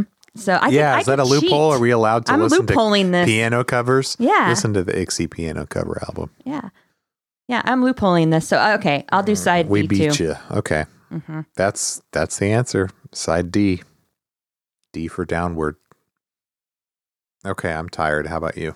Did you have any quickie ones from Instagram to go through before? Oh, fuck me running. We really should have done 2 episodes, shouldn't we? You can cut this in half. Oh my God. What should we do? Because this has gone on for 3 hours now. And we have people who asked us stuff on Instagram. Okay. How about we do a mini up on that? Okay. And we wrap this up now. Okay. And we start prepping for the Fragile era. So I just want to say thank you to everyone who sent us your questions and your comments and your thoughts and shared your knowledge with us. Thank you so much for that. Yes, thank you everyone for everything. Thank you for your support. Thank you for your support on Patreon. Thank you for your support online. If you want to support us, but you're not able to contribute to our Patreon right now, you know what? Just write a review, subscribe, rate our podcast where you can. Tell your friends, share content. We love it. And continue to send us your thoughts and comments and any knowledge that you want to pass on. We don't know everything, so we enjoy hearing that. Check out the show notes. All our links are in there. So we'll be back with a short episode about the rest of the questions. That'll be in the main feed, right? Sure. Yeah, definitely. And after that, we're taking a break. We're going to take May off. We're going to prepare for the Fragile. But in the meantime, we will still be putting out bonus content for our patrons every 2 weeks. So I do want to apologize. Our fashion bonus, where we're going to talk about Broken and TDS and Perfect Drug era looks, because they are all very different, as you know. It might be delayed a little bit. My co-host Katie has a job where she had to travel internationally due to current world events. And so that might just be a little bit delayed, but we'll get to it, I promise. Yeah. So just to let everyone know. Yeah. But okay. Yeah. All right. We'll see you next time for the conclusion of the nail bag. The nail mail. The nail box. That's right. That's Oscar saying bye. Bye.